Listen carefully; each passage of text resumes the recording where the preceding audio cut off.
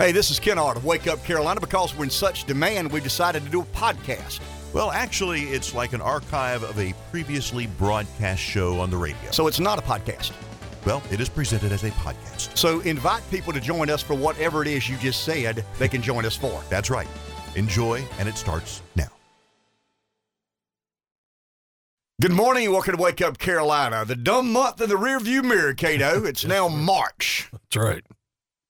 Too many letters, too few days. February, a thing of the past. Today is Tuesday, March the 1st, 843-661-0937. This is always an exciting day of the year for me. I mean, my most favorite period of the year is Labor Day to the end of the year. College football, the weather begins cooling off. I mean, we've had our fill of hot weather. But January and February are what I call hunker down months. You just kind of survive. You sustain. You punish yourself for all the money you spent over the holidays that you didn't have. But you did it anyway. And it's kind of an annual affair. I'm not going to spend that much this year on my kids who probably don't deserve it. But you do. And you do it again and again and again and again. And January and February is the day that I say, okay, it's ramen noodles and potted meat for the next 60 days or so. Ramen noodles and what? And potted meat. Okay. That would be hog brain. Okay. Okay. And saltine crackers. And Diet Mountain Dew. I mean, there you go. In the good old days, it was Mountain Dew. Now it's Diet Mountain Dew because I'm a little bit more attuned to the ways of the world today. But now it's March. What does that mean? That means, spring's right around the corner. Normally, pitchers and catchers would have already reported, and we're waiting on opening day of baseball season. Not the case now. The Daytona 500 happens toward the end of February. That kind of like leads into, wow, okay, we're getting close now. So college basketball, March Madness, which is now kind of April, but it's still called March Madness. Who wants to be April Madness? I mean, it's a little bit like Springsteen. Doesn't quite have the ring to it. Springsteen in Broadway, he says, I'm Mr. Born to Run. I'm Mr. Thunder Road. This town is a death trap. It's a suicide. I got to get out of here while the getting's good. And then he stops and says, I currently live 6 miles from the home I was raised in, but born to hang around. Who would buy that? I'm cleaning this up a little bit now because he's from New Jersey. And we know how those folks with New Jersey take literal liberties with some of the way they speak publicly. So anyway, good day today. Hey, it's also primary day in the state of Texas. You didn't know that, did you? But there's a big election in America today. In the state of Texas, they're having their GOP primary today. And here's the race that matters. You ready? And here's why it matters. The son of Jeb Bush, the nephew of George W. Bush, is the commissioner of agriculture. So he's got some fancy title. It's a big deal in Texas. It's a little bit like being a cattle officer in Montana. I mean, I'm finding out through Yellowstone, some of these offices they kind of laugh at. The cattle officer. I mean, who cares to be? Well, that's a big deal in Montana. May not be in South Carolina, but if you're in the cattle business and you're dependent upon some government agency populated by bureaucrats and elected officials, that's a big deal in that world. So in Texas, there's a hotly contested race between current AG Ken Paxton and the son of Jeb Bush, the nephew of George W. Bush, George P. Bush. And, I mean, you would imagine in Texas, that's a coronation, right? I mean, who messes with the Bushes? Who messes with the Kennedys in Massachusetts? Not you nor I. Who messes with the Bushes in Texas? Nobody better, right? Wrong. Ken Paxton at 43%, George P. Bush at about 22 or 3%, and Representative Gohmert is in this race, running for AG. He's kind of an oddball, quirky kind of guy, somewhat of a conspiracy. No, he's not somewhat of a conspiracy theorist. He's a hell-bent conspiracy theorist. He's only about 12 or 13%. But here's the deal. You ready? Yeah, why is this important? Because Donald Trump has endorsed Ken Paxton in this race. The poll came out yesterday that said the Trump endorsement is 49% more likely to make you vote for that candidate, 16% less likely, and 35% of the voters say it has no impact at all. So basically one half of all the voters say, yeah, I'm more likely to vote for someone who Trump, puts his stamp of approval on. 1/3 say I'm less likely. 1/3 say it has no impact at all, and only about 16% say they're less likely. Now the proof is in the pudding. The truth will be in the numbers. But I think this is a precursor to what may happen down the road in South Carolina. What does the Trump endorsement still mean? How much does the Trump endorsement still matter? We speculate. I think I kind of sort of understand some of that dynamic. I'm not sure I do. Has the energy behind Trump waned? Does it cut both ways? Well, I can tell you this. 49 beats 35 every time. 49 in particular beats 16 every time. I think the number of people who it has no impact over will grow. I think as the president, is further and further and longer removed from political office, I think that number grows. But I just, the 49% more likely, that's a pretty intense number. It's not 70% as it was, a year or two ago, but it's still a big number. 16% of Republicans are less likely to vote for a candidate endorsed by Donald Trump. So when we look at the Texas primary today for the AG's office, they're having elections. Abbott's got a contest, but this is the only election that I find a bit interesting. And the only reason I find it interesting, you got, current AG Ken Paxton, who was under investigation. Imagine that. Anybody endorsed by Trump, here it comes, the investigation. If you curry favor with Trump or the Trump orbit, you're going to be investigated. That's just the nature of American politics as we speak. But Paxton's at 43%. Now, here's the oddball. If Paxton gets 43%, there'll be a runoff in March, right? How will he fare? Will the George P. Bush crowd, in other words, will the Gohmert, and there's some other minor candidate, a female in this race, will they rally around George P. Bush, or will they kind of split that vote? I can't imagine the Gohmert voter voting for George P. Bush. He's been a Trumpster for a long, long time, and he's at about 12% in these polls. So pay attention in Texas today to the AG's race between a Bush and Ken Paxton with a Trump endorsement in his pocket. That'll just be kind of interesting to me. Can the Trump endorsement force the defeat of a Bush in Texas? And it's just kind of interesting here. George W. Bush has donated $100,000 to his nephew's campaign. Jeb Bush has donated $25,000 to his son's campaign. So uncle gives more than son. Don't know that I understand that, except Jeb doesn't live in Texas any longer. He's in Florida. And George W. still lives in, I think, Crawford, Texas, if I'm not mistaken. I own a ranch, playing cowboy, if you know what I mean. I don't know how long George will last at Yellowstone, but he plays cowboy with the best of them. So, what are you laughing about? Do you think he's a real cowboy? I was more laughing about your continuous references to Yellowstone.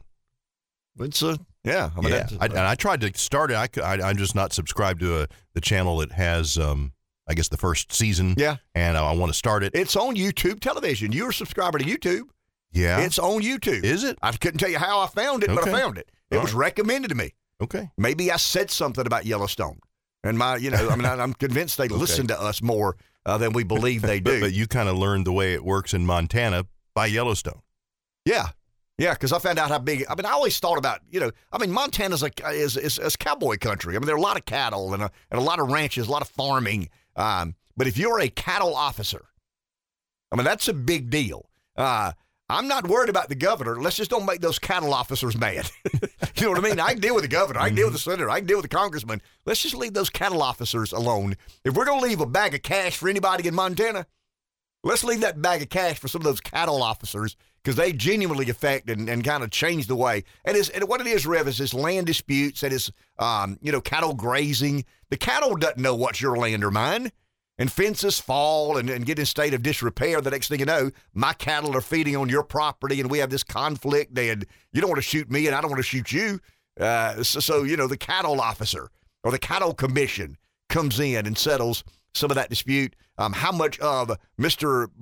Baker's grain did Mr. Ard's cattle eat?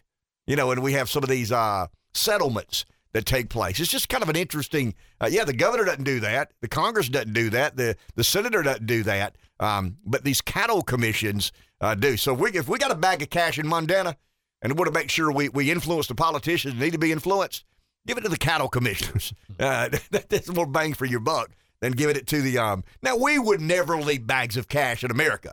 That's all to Ukraine and Russia. I spent about 2 hours yesterday trying to clearly understand. Now, that's pretty arrogant to believe I could do this in 2 hours. Clearly understand the corruption status of Ukraine. But I want to give a Cliff Note version of what I think, because several of our callers yesterday, I just don't buy it. I don't believe it. I mean, we're talking about shooting airplanes down. I don't see the airplane. We're talking about blowing tanks up. I don't see the tanks. We're talking about killing Russian soldiers. I don't see any dead bodies. We're highly skeptical as a public today. And you have a right to be. I mean, you should be highly skeptical. Cato's nodding his head. Yeah, you better believe I'm highly skeptical. Cato is a Bible-thumping, highly skeptical political observer. And join the club. I mean, the majority of us are there. But when Barry kind of went down that road yesterday, I just don't know where he was trying to go. I don't know what he, Larry's talking about. They say this big plane was shot down. Where's the plane? Well, we saw some visuals yesterday of blown up tanks and, armored vehicles and convoys making their way into Ukraine. But I've kind of, sort of, not a deep dive. I'm not going to say I've done a deep dive because I didn't have time to do a deep dive. But I've gone through some of the realities of what has happened in Ukraine since the fall of the Soviet Union. And I think we can do a pretty decent job. It's a little bit G.I. Joe with the Kung Fu Grip-ish, but we'll give some sort of accounting as to well, maybe I can understand it if it's more. Well, I mean, it's not hard to understand. I mean, it is, once I describe it, it'll be exactly as you expected. Once I say, hey, here's what kind of sort of happened since the dissolution of the Soviet Union in 91 until today, you'll probably go, that makes perfect sense. But when you don't live in Ukraine, when you don't care about Ukraine, when you don't spend much of your time worried about what happens with the Ukrainian-Russian border, the only reason we're really concerned today is Putin has brought up this nuclear weapon option. I mean, for the first time since the Bay of Pigs, a world leader has threatened, a nuclear weapon attack. That gets everybody's attention. I mean, that really, is he a crazy man? Is he a bad man? Is he a psychopath? None of us know that. You don't know. I don't know. No, I mean, it seems to me he's a little bit different today than he historically has been. Has anybody seen the visual of he at a table with some of his leaders? And they're all the way at one end of the table. About a mile long, the table. Yeah, I mean, they're all the way at the one end of the table, and he's at the other end. I heard a couple of reports yesterday that called him Puffy, and because he's taking some sort of steroid, he's got some kind of medical condition. I mean, rumors abound. Nobody knows. I mean, how many? Does he have a food tester? Is he paranoid about COVID? Is he paranoid about is he a germaphobe? I don't know. I don't have any idea. You don't either. None of us know the state of mind Vladimir Putin is in, but he offered up over the weekend the nuclear option. That gets everybody's attention. It got Germany's attention to the point that they are going to double their military spending. They're going to be far more supportive of NATO. Vladimir Putin did something that no other Western leader has been able to do, and that is rally the Western world. And I don't know that we're as concerned about Ukraine and Russia as we appear to be. I think it gives you a reason, and I think the Ukrainian fighting the way they are, it inspires us to want to do something. I mean, we discussed that a bit yesterday. When we know those Ukrainians are fighting with everything they have, we seem to be a little more inspired and inclined to help, aid, and assist. I mean, wouldn't we all agree to that? I mean, we've said it before. We're not Vulcans. We're not creatures of logic. We're emotional. We're as guilty of that as anybody. So when we have this reservoir of military equipment and might, we're a little more inclined to export some of that military power to places that appear to be interested in defending themselves. I mean, that's not unusual, is it? I mean, that does stand to reason. Mm-hmm. I mean, if the Ukrainians, folded tent and ran, I mean, the American military experts and leaders would probably say, no, we can't do anything about that. I mean, these people didn't even fight for their own country. But what have we historically said as Americans, even kind of the non-interventionist Americans? Ukraine should be defending Ukraine. Well, they are with everything they've got. It just ain't going to be enough, right? I mean, it's kind of hilarious to me that there's still a mindset out there that Ukraine can whip Russia. I mean, I think Russia turned up the intensity yesterday. I mean, he saw some of that. The second largest city, can't think of the name, LYIV, if I'm not mistaken. It was under heavy, heavy, heavy attack, unlike any we've seen thus far. So a lot of the Western leadership believes that because Ukraine was so effective for 4 or 5 days, didn't roll over, didn't leave the country, didn't, bolt off to Poland, but said, no, give me my gun, I'll stand and fight. That it has forced Putin's hand, and there's a more intense onslaught of Ukraine today as we speak. Someone on the phone? Let's go there before we take our break. Dale in Florence. Good morning, Dale. Morning, guys. And on that subject, I just want to say I'm proud of those people as well.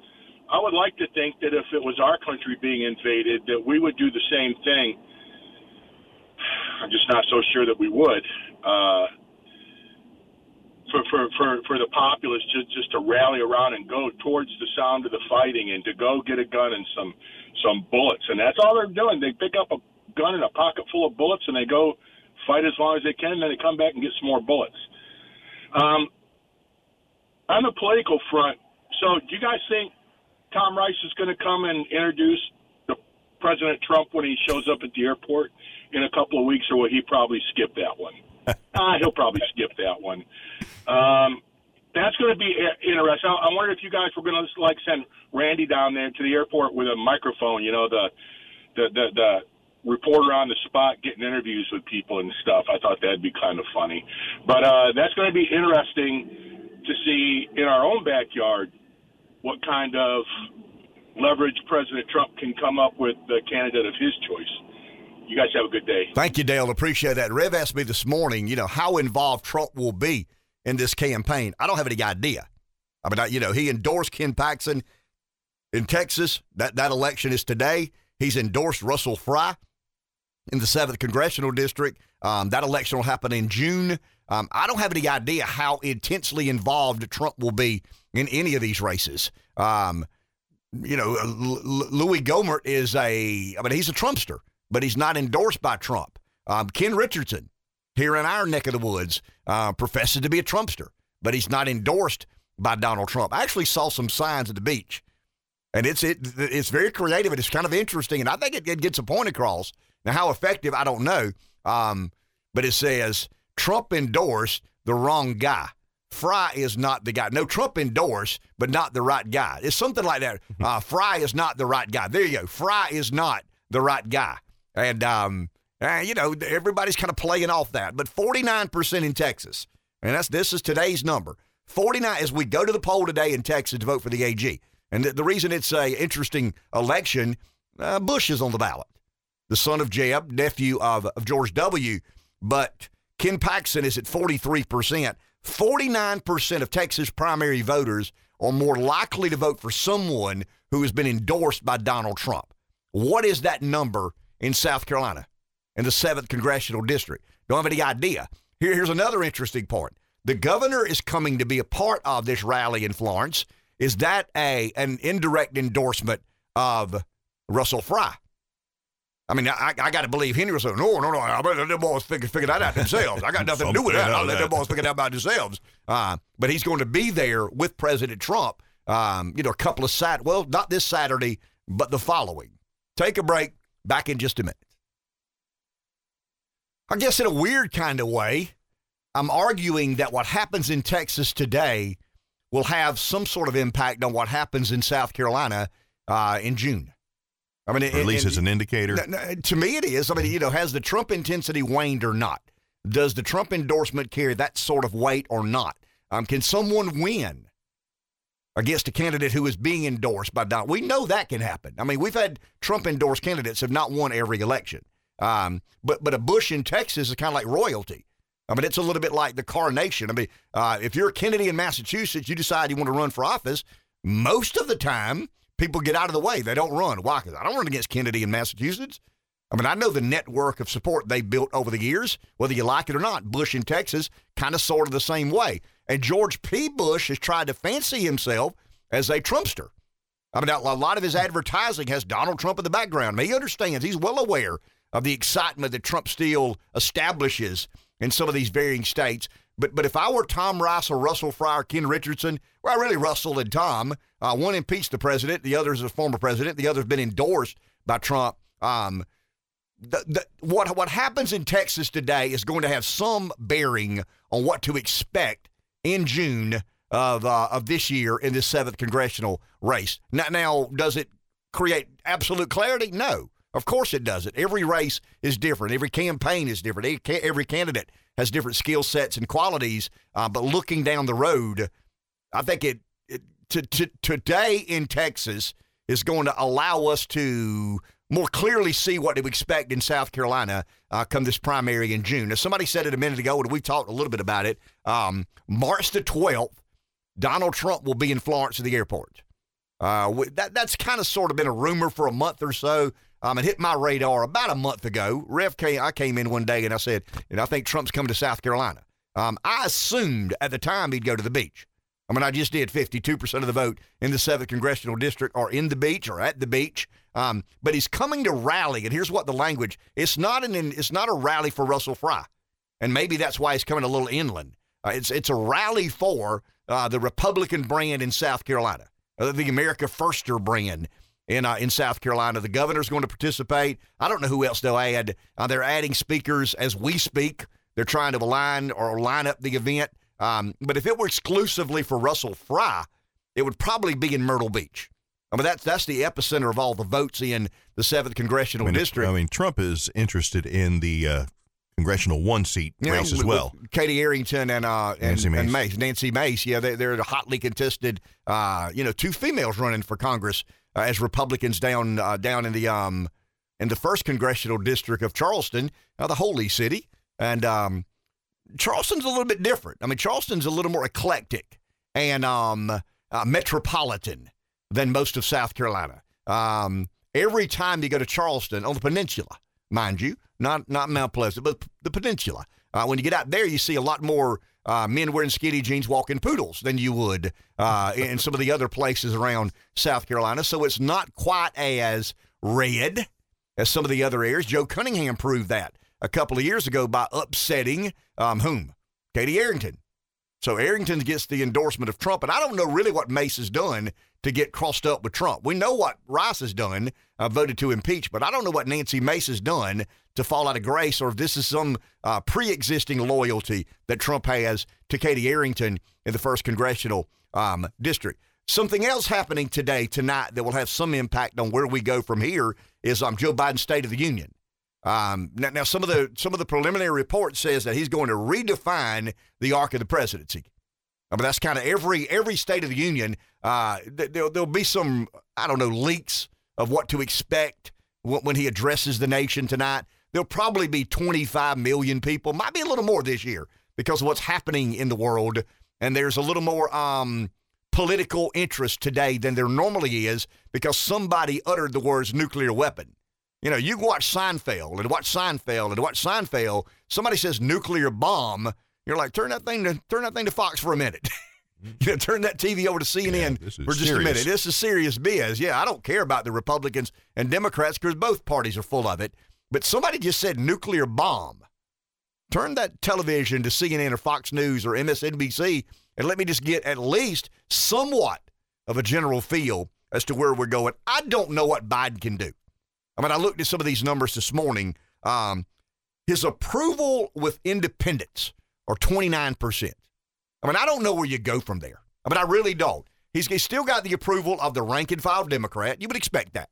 They're taking one for the team. They're wearing their garnet jersey or wearing their orange jersey, and they're fully in bed with, kind of that political party come hell or high water. The Republicans, his support amongst Republicans is only 6%. What Republican out there supports Joe Biden? 6% is a minuscule number, but it's still 6 of every 100 Republicans who support. You're not a Republican. Hard to believe. Yeah, but you're just playing a joke on a pollster is what you're doing. Joe Biden's support amongst Republicans is 0. I can tell you what the number really is, but you can't say 0 in a poll, and people play games and say they're a Republican when they really aren't. So when you got, I wrote 3 factors down this morning. It's hard to redefine the arc of the presidency when only 29% of independents have faith in your ability to govern. Combine that with what we just said, all of a sudden, nuclear war's on the table. I mean, it's still far-fetched. It's still way over there some way. It's still kind of a fringe, extreme argument to make, but it's now being discussed. We just said it a second ago. Somebody yesterday turned a television or a computer on and said, hey, I don't go to FoxNews.com much. I don't flip from Seinfeld to CNN much. But I was riding home from work. I was at work. I was circulating in my sphere of influence, and somebody said something about nuclear weapons and nuclear war. I just want to make sure I don't get vaporized without me knowing about it.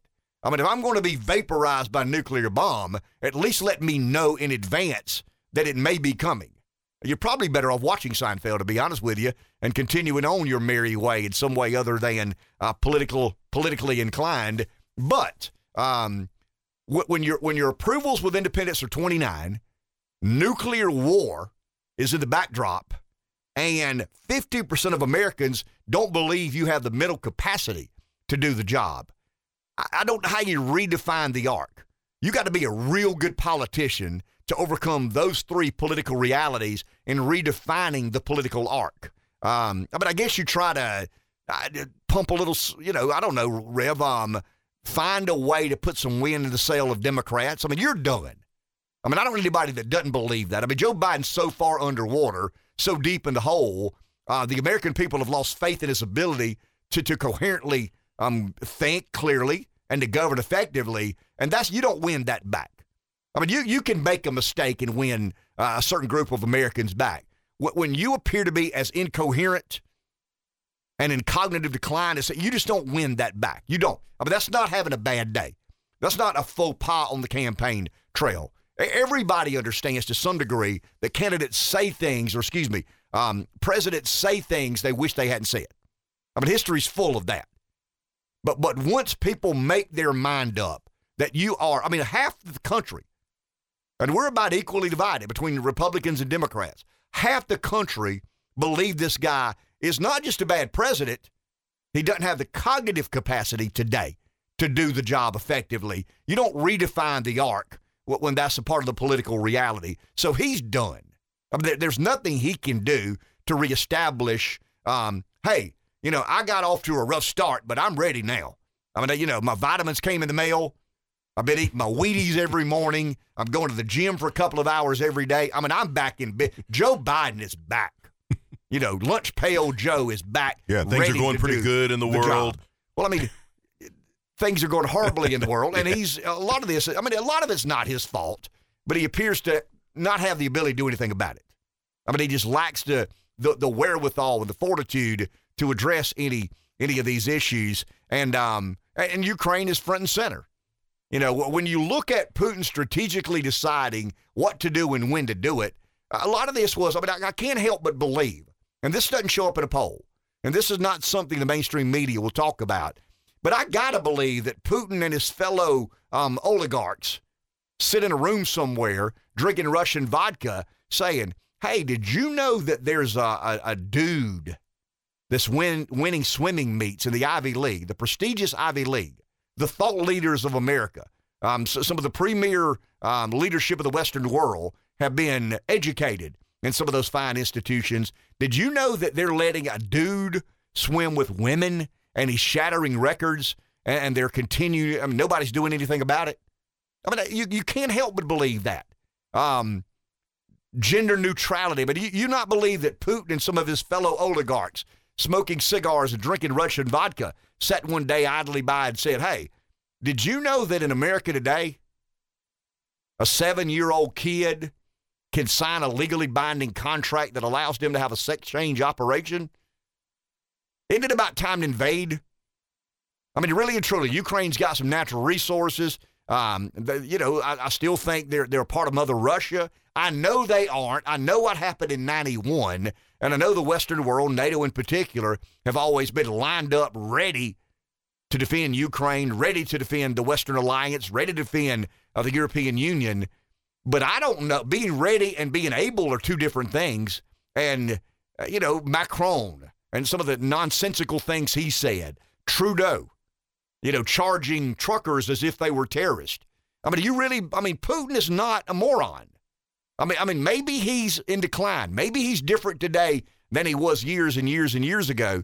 But I threatened this earlier this morning. I want to go back to this after we take our next break.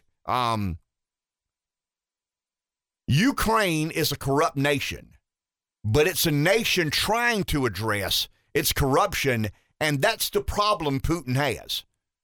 Putin sees Ukraine as a case study, or let's do this better, a laboratory of democracy in action, a fledgling democracy trying to change things culturally and historically that have always been a certain way with some modicum of success.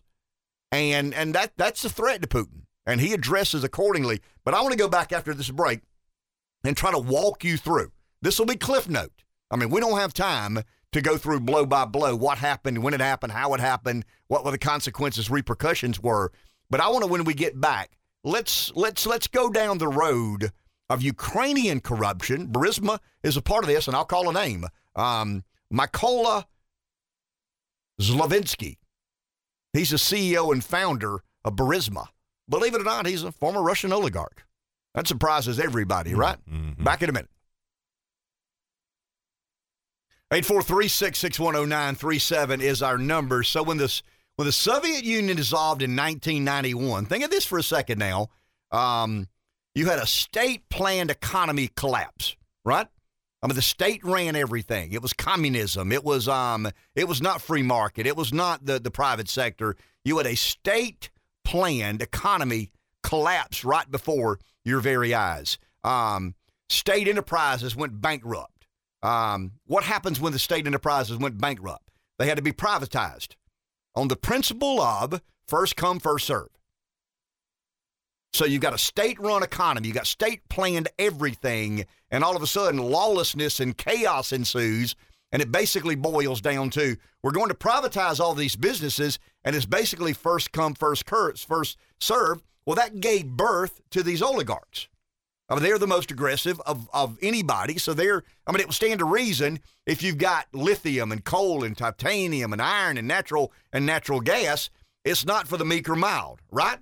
The aggressive business minds, the aggressive business people are going to be most inclined to have a hostile takeover of the state-planned economy. So in the 1990s, after the dissolution of the Soviet Union, powerful businessmen took over a lot of key sectors of the economy. Energy and the extraction of natural resources is probably Ukraine's biggest two ingredients to economic development and resources. So in the 2000s, the early 2000s, in order to protect the sources of what we'll call mega profits, and good Lord, they were mega profits. When you get a business for nothing, in other words, if the state has planned all this economic activity, all of a sudden the state that planned that economic activity is no longer in business, there's a lot of profit to be made. And it was, a lot of profit. They started building, so the oligarchs come in after the Soviet Union dissolves. The oligarchs come in. They took over the lithium mines, the coal mines, the titanium. All the extracting of natural resources is in the hands of these oligarchs. And they're making tons of money. People begin to question whether or not it's right that these few oligarchs own all the rights to lithium, coal, titanium, iron, natural gas. So they start, what the oligarchs did is what any oligarch would do. They began buying up the media companies, any media asset, and opening up new ones. Why? To influence public opinion in general and electoral outcomes, right? You got to buy the media. If the state had run everything, if the state doesn't run it anymore, the oligarchs say, well, we'll run it. We don't mind. So not only were the oligarchs in charge of all the extracting of natural resources, which is the biggest part of the Ukrainian economy, formerly the Soviet Union's economy, they began to buy the media outlets to make sure the story was told as they needed the story to be told. They would praise these local politicians and give them a platform on popular shows and popular networks, and they punished the disloyal. If you were a part of the oligarchs taking over, you were well taken care of. A politician gets reelected. He probably gets a bag of cash. But, if you were disloyal, they punished. And then Parliament began passing laws benefiting certain oligarchs. Why? Because they're buying off the politicians. And that was quite a common practice as the Ukrainian people kind of made their way into this new existence as Ukrainians, not members of the Soviet Union any longer. So you had this vicious cycle of oligarchy that was in control of the country that formerly was in the hands of central planning, state-run economy. Believe it or not, they may have bribed a few judges. I mean, that's surprising, isn't it? The judges made decisions not on their discretion, but what only oligarchs wanted. There are now reports of millions of dollars embezzled on public procurements, and that was annually. Healthcare, infrastructure, the military. Once again, the extraction of natural resources was in the hands not of a communist regime, but oligarchs who had basically, strong-armed their way into controlling all this. And then in 2015, the Ukrainian government opened up some state databases. The Ukrainian government began toying around with the idea of democracy. So it's only about 7 years into this fledgling democracy, but in 2015, the Ukrainian government opened up state databases, including real estate, vehicle, land, and company registries. Why do they need registries? Because what they wanted to do was show people were not earning the money. They were not properly making the money. Since 2016, this is interesting to me, around 1 million public servants, I say that with tongue firmly planted in cheek, have submitted by declaration what they call asset declarations in this electronic declaration system, and they have to do it annually. Why do they do that, Reb? They must report their and their family members' incomes, assets, real estate, valuable property, corporate rights, beneficial ownership of companies, bank accounts. They even go as far as art, fur coats, hard cash that they may have locked in the safety deposit box. And if there's a gross discrepancy between their lifestyle and their income, they could face administrative or criminal sanctions. It's to expose corruption is what it did. But from 91 until 2015, it was a free-for-all. I mean, it was an absolute free-for-all. All the state-run businesses that weren't state-run any longer were just strong-armed, taken over by the oligarchs. And for about 20 years, the oligarchs ran it as they saw fit to run it. Until 2015, when some of the legislative authorities said, we can't run a country like this any longer. This is no different than where we were. This is no different than how we used to do things. An oligarch is no different than a communist dictator. And they're trying and have tried recently in particular, and I'll try to expound upon why this is such a threat to Vladimir Putin and the communist way of life. Back in a minute. 843-661-0937. It's not hard to be successful in the lithium business if you don't have to pay anything for it. Or the coal business, or the titanium business, or the iron business, or the natural gas business, the energy business, the natural resource business. I mean, if you don't have to invest $100 million in buying an existing business, it's not real hard to be good at it. I mean, if the state-run economy falls apart, and basically it's kind of it's a free-for-all, and all of those state-run businesses are, once again, the word I use is strong-armed, because I got to believe that's how it went down, right? I mean, so some of the oligarchs, the real hard-nosed business guys. I think that's how they roll. I mean, yeah. And then next thing you know, you got a $50 million yacht and a house in Miami and a house in Manhattan and a house in Malibu. And you're a genius at business. You weren't a genius at business. You didn't start Apple Computer. The Soviet Union falls apart. We know that Ukraine has an abundance of natural resources. I mean, it's a big exporter of lithium, coal, titanium, iron, natural gas, a huge exporter of those natural resources, and you could argue the free market would do a more effective and efficient job of extracting some of those resources. But that's when we talk about Ukraine's corruption, and we had kind of a conversation back and forth, and I actually discussed this with a friend of mine late yesterday afternoon. Why do we trust the Ukrainians? I don't know that I do. I mean, I'm not suggesting we trust the Ukrainians. Do you believe your lying eyes?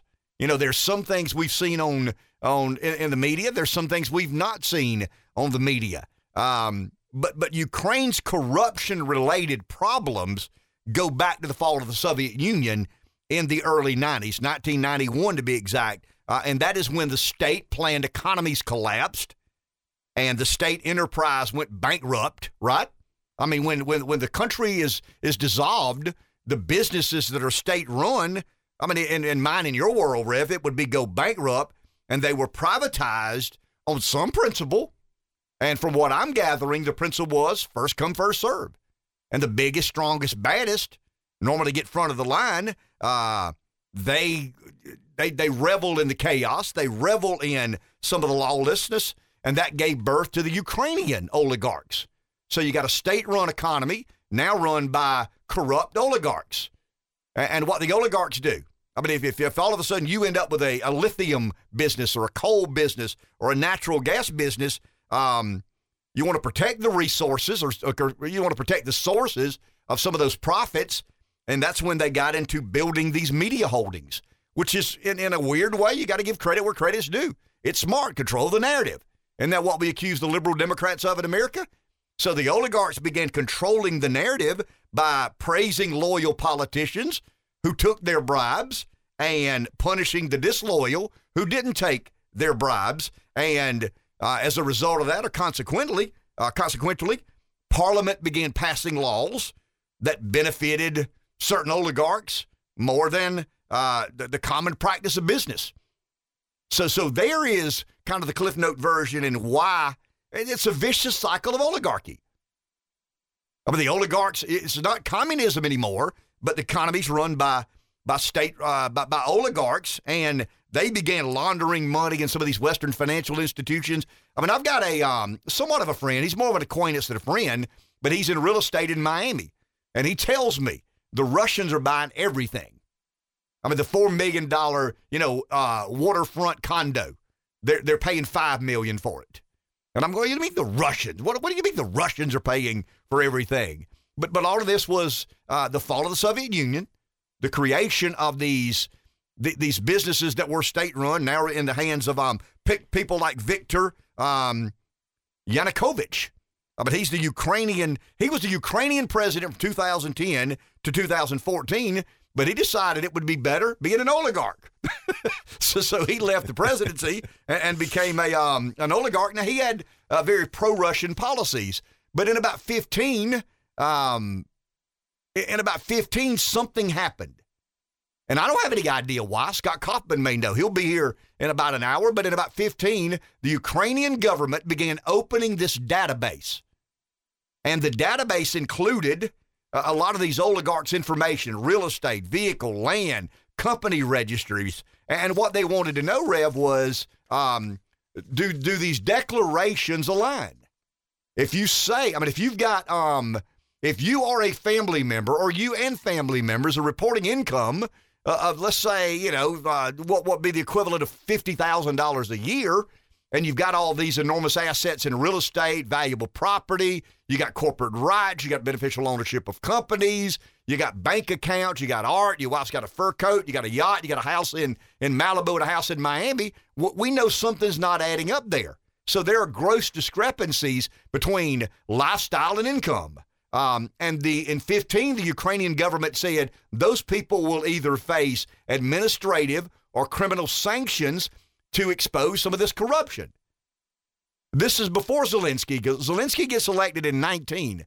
I mean, imagine this. The two most disruptive politicians in the world in the last, 10 years, maybe the last 50 years, have been a reality TV star, real estate company owner, and a comedian/actor from Ukraine. I mean, Zelensky has left his mark. Now, I don't know how corrupt or not Zelensky is, but he's continuing in the effort to expose this corruption. And if you think about what is Putin's worst nightmare? Transparency, correct? I mean, if he's got a neighbor to the south, formerly of the Soviet Union, and they're working on these new institutions that are going to encourage journalists to more accurately report what is and what ain't. And as the corruption is revealed, as the corruption is reported on, transparency carries the day. That's the last thing Vladimir Putin wants in his world of kleptocrats, autocrats, oligarchs. I mean, you know he doesn't want any part of transparency and accountability.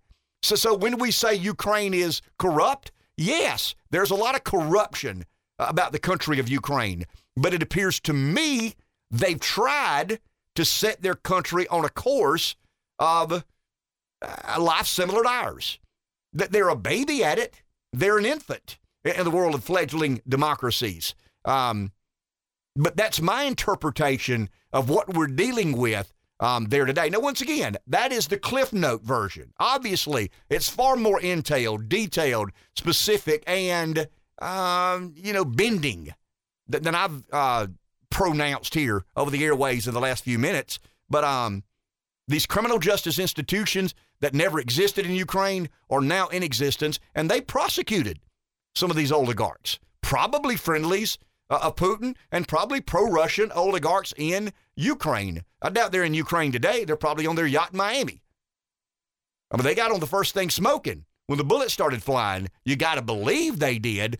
The people staying and fighting in Ukraine, let's give those folks a little more credit than maybe we've given them before. It seems to me they're genuinely interested in being more like the Western world than the Soviet Union. Now, how Western? I don't have any idea. It's still a cultural, historical element there that very few of us understand. Let's go to the phone. Here is Larry in the PD. Hello, Larry. Good morning. So let me get this right. You just said that for about the past 30 years, a handful of ultra-rich, hyper-capitalist-minded people took over the press and then by way of that, the government. But what happened in Ukraine? That is Ukraine. Oh, my gosh. Sounds familiar, I know, though. I say, you could have been telling the story. If you Oh, okay. I got you. That flew right over my head. Yeah, I got it. I got you, Larry. So what happened in Ukraine? I wish that we wouldn't use the term oligarch. I wish we would just use the term thug, because probably what these folks really were is, if you think about it, in communist world, they were probably the people that ran the black market. You know, when you have a communist society, there's always going to be a free market, even if it's a black market. Mm-hmm. So these guys were used to working outside the law, working in the shadows, working behind the back of the government, because they were the only people that really knew anything about how to run anything. Mm-hmm. And so they're thugs. And I would say hyper-capitalist, because that's kind of what a criminal is. I mean, a bank robber is the most sincerest capitalist there is, right? I want the capital, man. Give me the money. They don't want to work for it. And I've always said that communism and hyper-capitalism sort of move together in pairs. And the thing that scares me about all of this, I think we've spent a good bit of time, and I think it's been a good exercise to learn about Ukraine and learn about Russia and Ukraine's relationship over the years. But I think what's coming next is, if Russia kind of gets away with this, whether they're successful or not, what does China do with Taiwan? What does China do?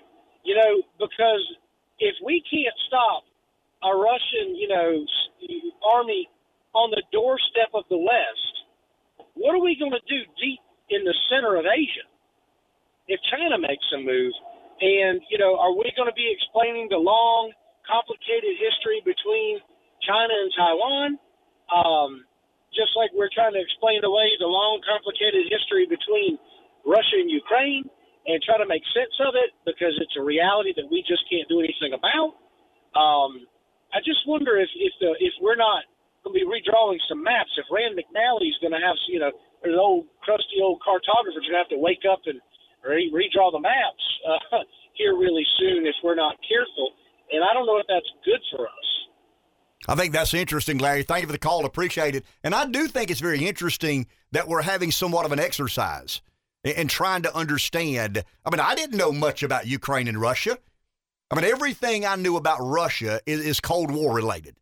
I mean, as a kid being taught in public schools, the Cold War, the realities of the Cold War. I was born in 1963. So my youth was full of, Red Dawn and nuclear missiles and so some of the Russian leadership and so some of the American leadership. I knew nothing about Ukraine, and I want to be careful here, guys. I am no expert on Ukraine. Please understand. I mean, this is about a day and a half worth of studying. I mean, this is not some Harvard lecture series of an Eastern European lecturer, and me taking notes and trying to understand and digest. And I've not been to Ukraine. I've not been to Russia. So everything I'm telling you is very surfacey, so to speak. But it's fairly accurate. And it's corroborated by, multiple sources. I mean, that's kind of the way. Now, once again, we gave the cliff notes. The state-run economy falls apart. The valuable assets within Ukraine fall in the hands of, I think Larry's right, hyper-capitalist. I mean, we call them oligarchs, we call them thugs, but it's hyper-capitalist. These people are far motivated to have all the money than you are, right? I mean, they get in line quicker than you do. They don't have any problem at all, morally or ethically, taking over lithium, coal, titanium, iron, natural gas, oil. They've got no problem taking it over. The majority of Americans would probably try to say, that's not really mine, man. But the hyper-capitalists would say, hey, to every loser, there's a winner. The state-run economy is gone. There's going to be an opportunity for winners. And some of these thugs, some of these hyper-capitalists step in and take over the role and responsibility of being, running the economy, being in charge and in control of the economy. That first comment Larry said went right over my head. I'm a little embarrassed of that. I see exactly what he's saying. It does sound eerily familiar. I mean, it sounds exactly like a lot of the Western world. And I guess when you go to China, and the only difference with China to me is that, the size of the economy, the growth within the economy. China has become the world's manufacturing plant. I mean, that creates a diversity within that Russia's never had. John McCain famously said that Russia is a gas station disguised as a nation. And all of Putin's, whomever is in charge of Russia, the majority of their leverage comes from what? Being a big producer of energy. So when energy production is in decline, Russia becomes a more prominent player. That there are a lot of things that went into Putin's calculus on why now invade Ukraine. I think the question we ask ourselves is this. What if Putin had simply gone to Ukraine and tried to secure some of those, what he referred to as independent republics, some of the eastern territories in Ukraine? What if that's all he did? Do any of us care? Do any of us give a rat's rear end who's in charge of those that little bit of eastern territory, Donetsk and Luhansk? Because it's in the Donbass region. Would we have? But all of a sudden, you see a capital of a country under attack, under siege, and you see buildings and apartment complexes blown up and innocent people being killed. I don't know, the emotions of being Western. Or I don't know, they come into play. We get motivated to do things that we normally say we're uncomfortable doing. But what if Putin had strategically gone and taken over some of those independent republics? It's obvious that was never his plan. I mean, it's obvious it was a full-scale invasion and an overthrow and takeover of a sovereign nation. That's what we're dealing with today. But had Putin simply marched to some of these eastern territories, I'm not sure we'd be here today. But all of a sudden, Ukraine's getting more than they signed up for. They're pleading to the West. They're actually asking now to be a member of the European Union, fast-track membership into the European Union. What does that do? But I think Larry's onto something in here, and I don't know where to begin going down that road. Is China next? I mean, are we going to be in conflict? Is the Western world going to be in conflict with Russia and China? Does China choose sides? I mean, we know that China and Russia made a deal. Putin and Xi made a deal recently on energy production and providing. China doesn't produce a lot of energy. They demand a lot. They consume a lot. So there's this unholy alliance between Putin and Xi of China. Back in a minute. What a situation yesterday on the air. I want to get away from Ukraine and Russia just for a second. We'll go back there in a few minutes because it is the hot button political issue of our time, State of the Union tonight. But we had someone call in yesterday about an event, an incident in our community here in Florence and another over in Sumter of a crime. And our sheriff, the Florence County Sheriff, called in and said he needs help with sentencing. He needs help with the bad guys. He said it's repeat offender, it's repeat offender, it's repeat offender. The majority of Americans are, obeying the law, doing what it is they're supposed to do. But in California, there was a man arrested 3 times within 16 hours, which shined a bright light or brought into focus the L.A. County Emergency $0 bail policy. Retired New York Police Officer Lieutenant Commander Joe Cardinale is with us. Joe, good morning. How are you? Good morning, guys. How's it going down there? So how in the world can law enforcement feel supported if you charge someone with a crime, make an arrest, put that person in the hands of the justice system, and an hour or 2 or 3 later, you're arresting that same person for some similar event? How can law enforcement feel like elected officials, magistrates, solicitors have their back?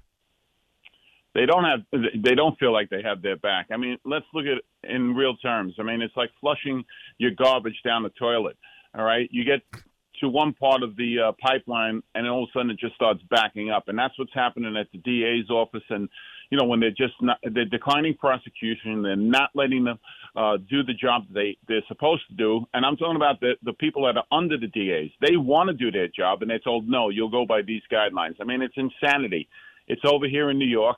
They're addressing it. But California is more prominent because you get that idiot out there, Gascon, who just keeps writing his own book, and they allow it. So if he doesn't get recalled this time, it's really going to say something about this country, where we are right now and how far we've gone so far to the left and into a socialism that this is just going to continue to happen.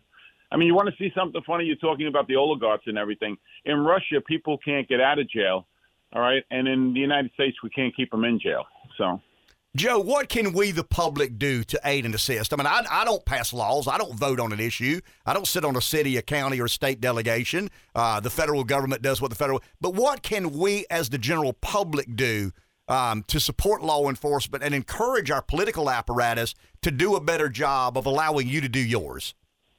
Well, it's the basics. It's who we vote for. Everybody sits at home and says, oh, there's an election coming up. And you always get the people that sit there and say, well, my vote's really not going to make a difference. And that's not true, all right, because you can't complain once the fox is in the hen house, all right? You got to keep them out of the hen house. And that's the whole thing. You got to keep these people from getting elected in the first place.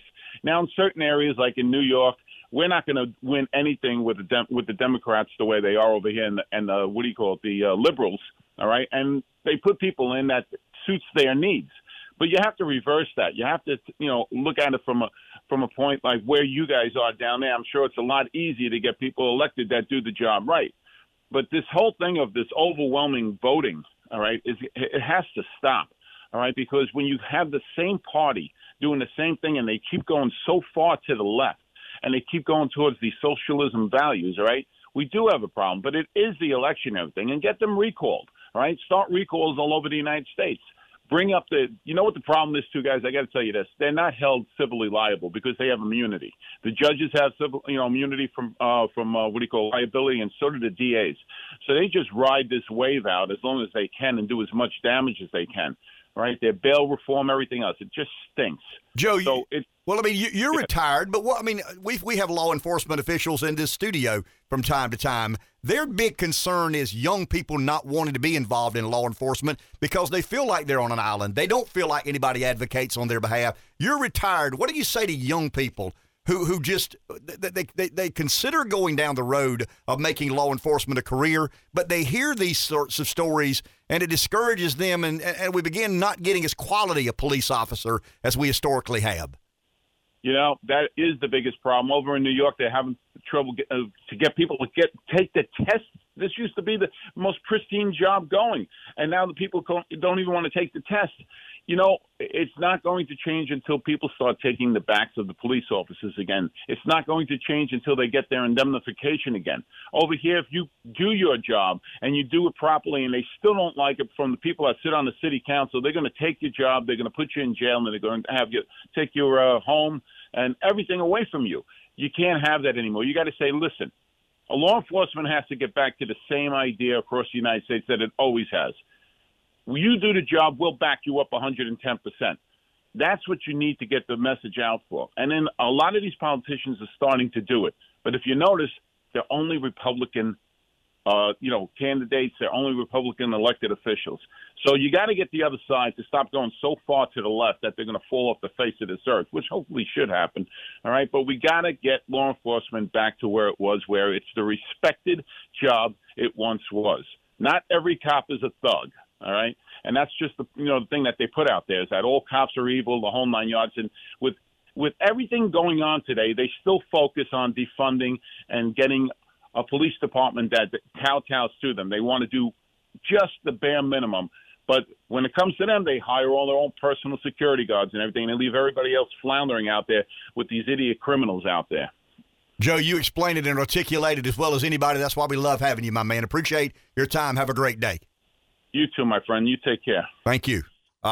Spoken like a true retired New York City police officer. I love that accent. I mean, it just sounds like it's central casting as far as I'm concerned. Here's an interesting point, and let's go here for a second. So Derek Chauvin was guilty of taking the life of George Floyd, right? I mean, the courts have spoken. I mean, he's in prison. He'll probably never, ever get out of prison because of just a terrible thing he did, an atrocity against mankind. You can argue whether Floyd disobeyed and didn't follow police commands. The judicial system has spoken and said this is the verdict rendered. This is what we perceive justice to be. What happens to the DA, the judge, the solicitor that allows somebody to not be incarcerated and they commit another crime? I mean, what's different? I mean, Floyd commits a crime. Chauvin is to protect and serve. He gets out of bounds. A terrible tragedy happens. You got a dead man and a man in prison. What about the violent offender that goes before a judge, a DA, or a solicitor, is charged with a crime by law enforcement? He's not incarcerated for any period of time. He's bonded out. He's bailed out, or either he has one of these crazy $0 bail policies enacted. He goes out and commits another crime. Is that event not?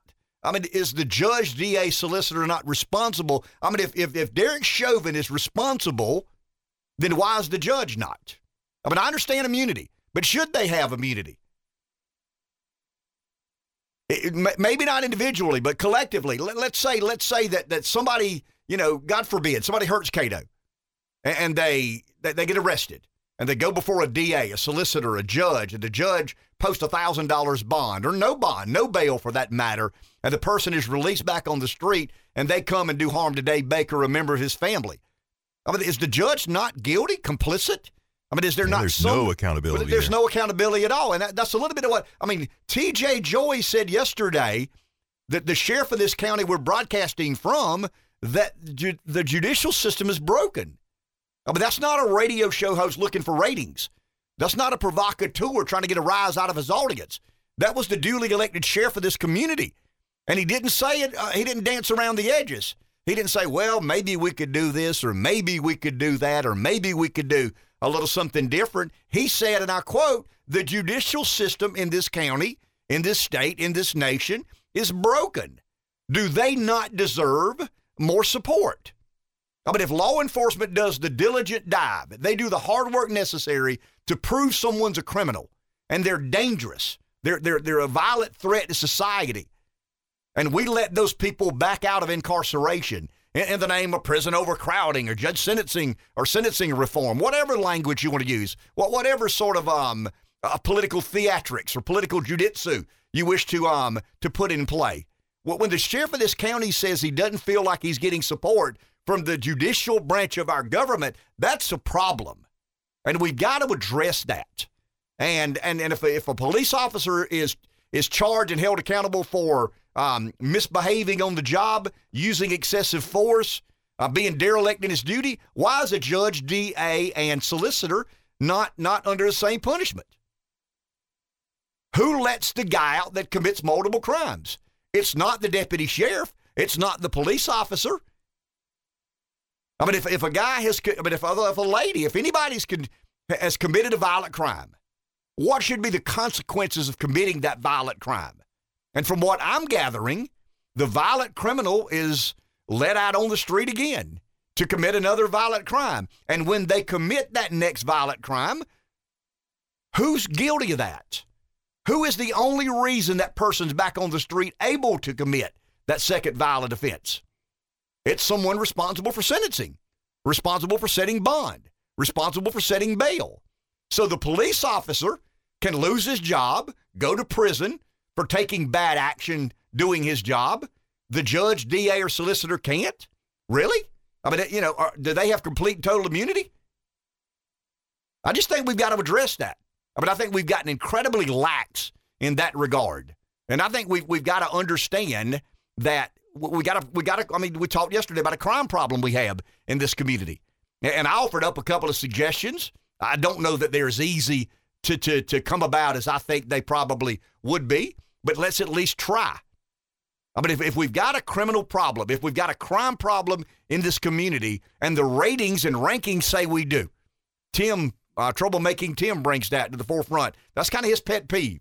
I mean, he's kind of on his high horse, so to speak, about crime in the PD, Florence County in particular. If we've got a crime problem in Florence County, what are we doing to address it? Are we doing anything fundamentally different today than we historically have to keep the people of Florence safe? Sumter was a high-rated crime area. I mean, Florence and Sumter were rated as if they were major metropolitan areas. And we can talk economic development. We can talk education. We can talk infrastructure. We can talk stormwater drainage. We can talk development or not. None of this matters if we aren't safe.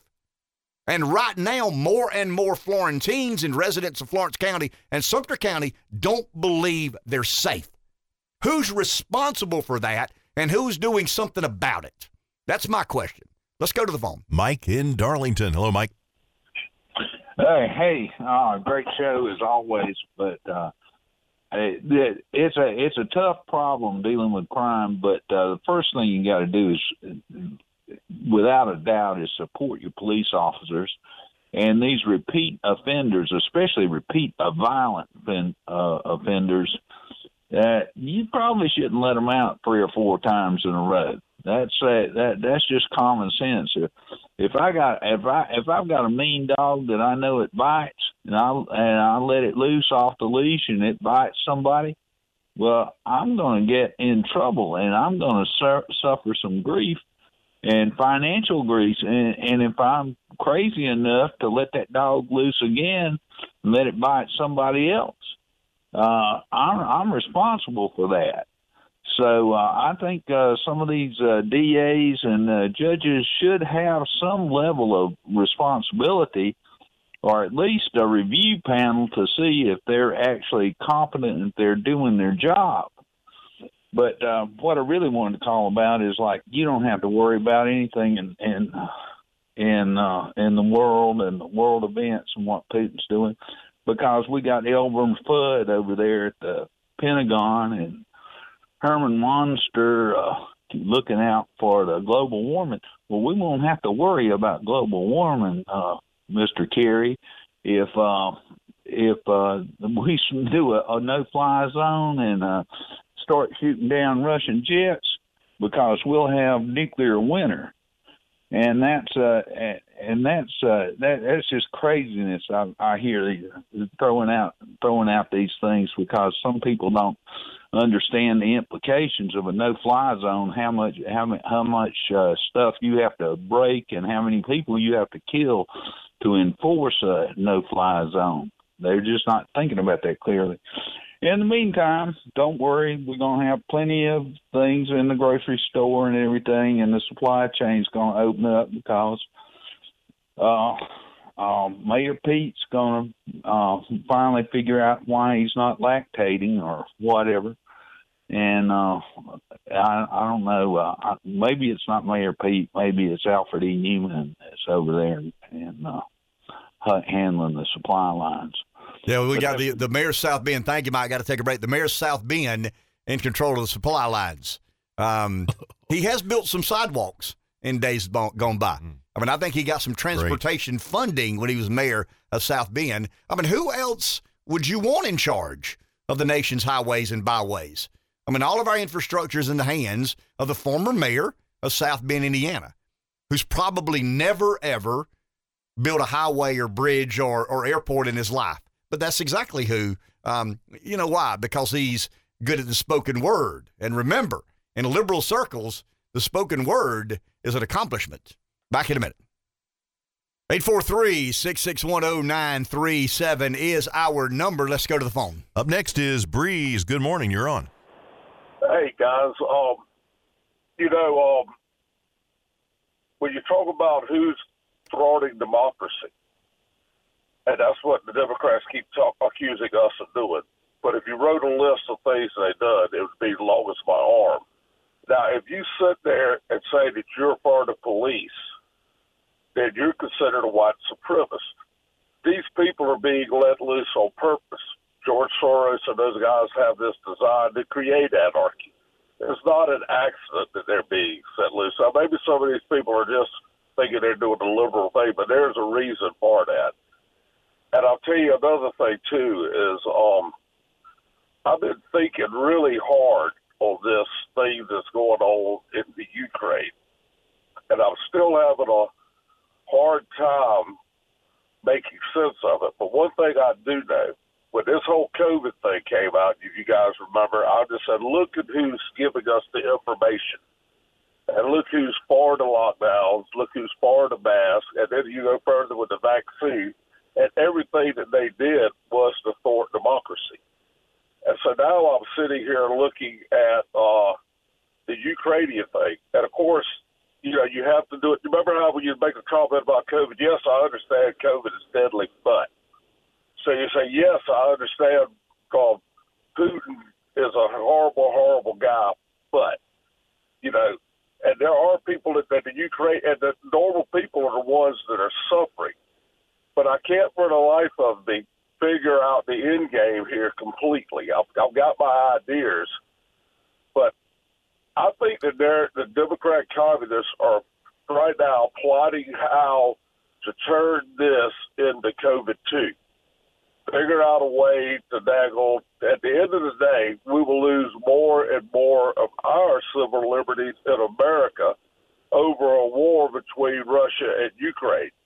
By that, I mean, if nobody's questioning whether Putin's a bad guy. Tucker Carlson's not doing that.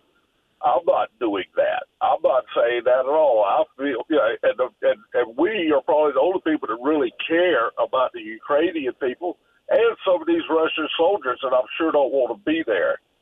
I said, but when you see the people that are supporting this thing, George Soros is supporting this thing. You got all of these Democrat communists are supporting this thing.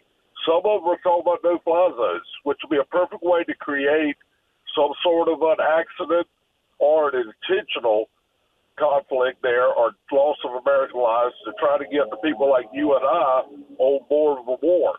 Remember, we went to war in Iraq over the Iraqis, Saddam violating the no-fly zone was one of the big things that brought us into war in Iraq. So, I mean, there's this stuff, and there's a lot of stuff that's being planned here and connived here.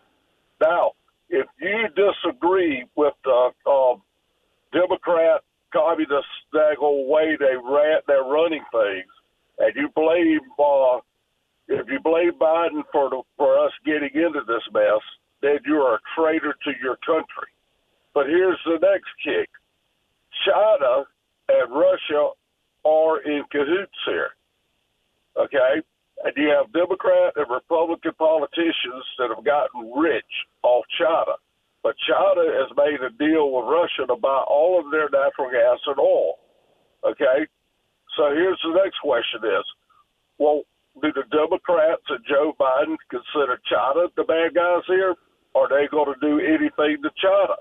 I mean, China is going to basically be, along with the rest of us idiots, that because of Joe Biden, that we have to buy our fuel from Russia. But China is going to be financing this war. You see where I'm going? Yeah. So what are these Democrat communists going to say about their buddies in China? What is LeBron James and NBA going to say about their buddies in China?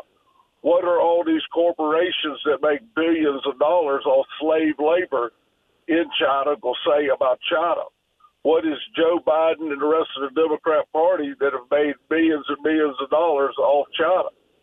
I mean, my question is, who's to say that somebody didn't get a check for that $85 billion of military stuff they left in Afghanistan?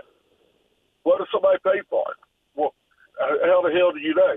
The craziest ideas you could come up with. I was just on the phone with a guy that's pretty high up, and in this world of special operations, he said the craziest idea that you can come up with oftentimes is true.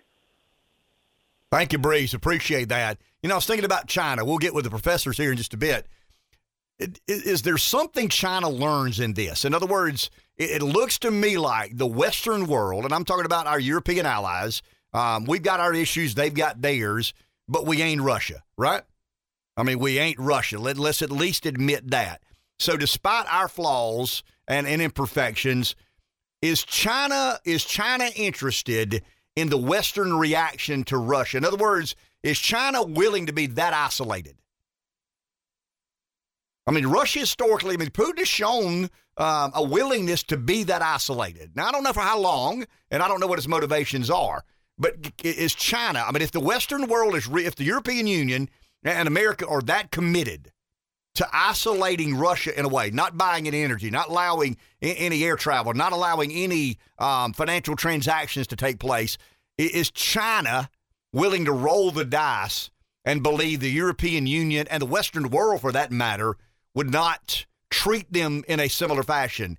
Can Russia live isolated from the Western world?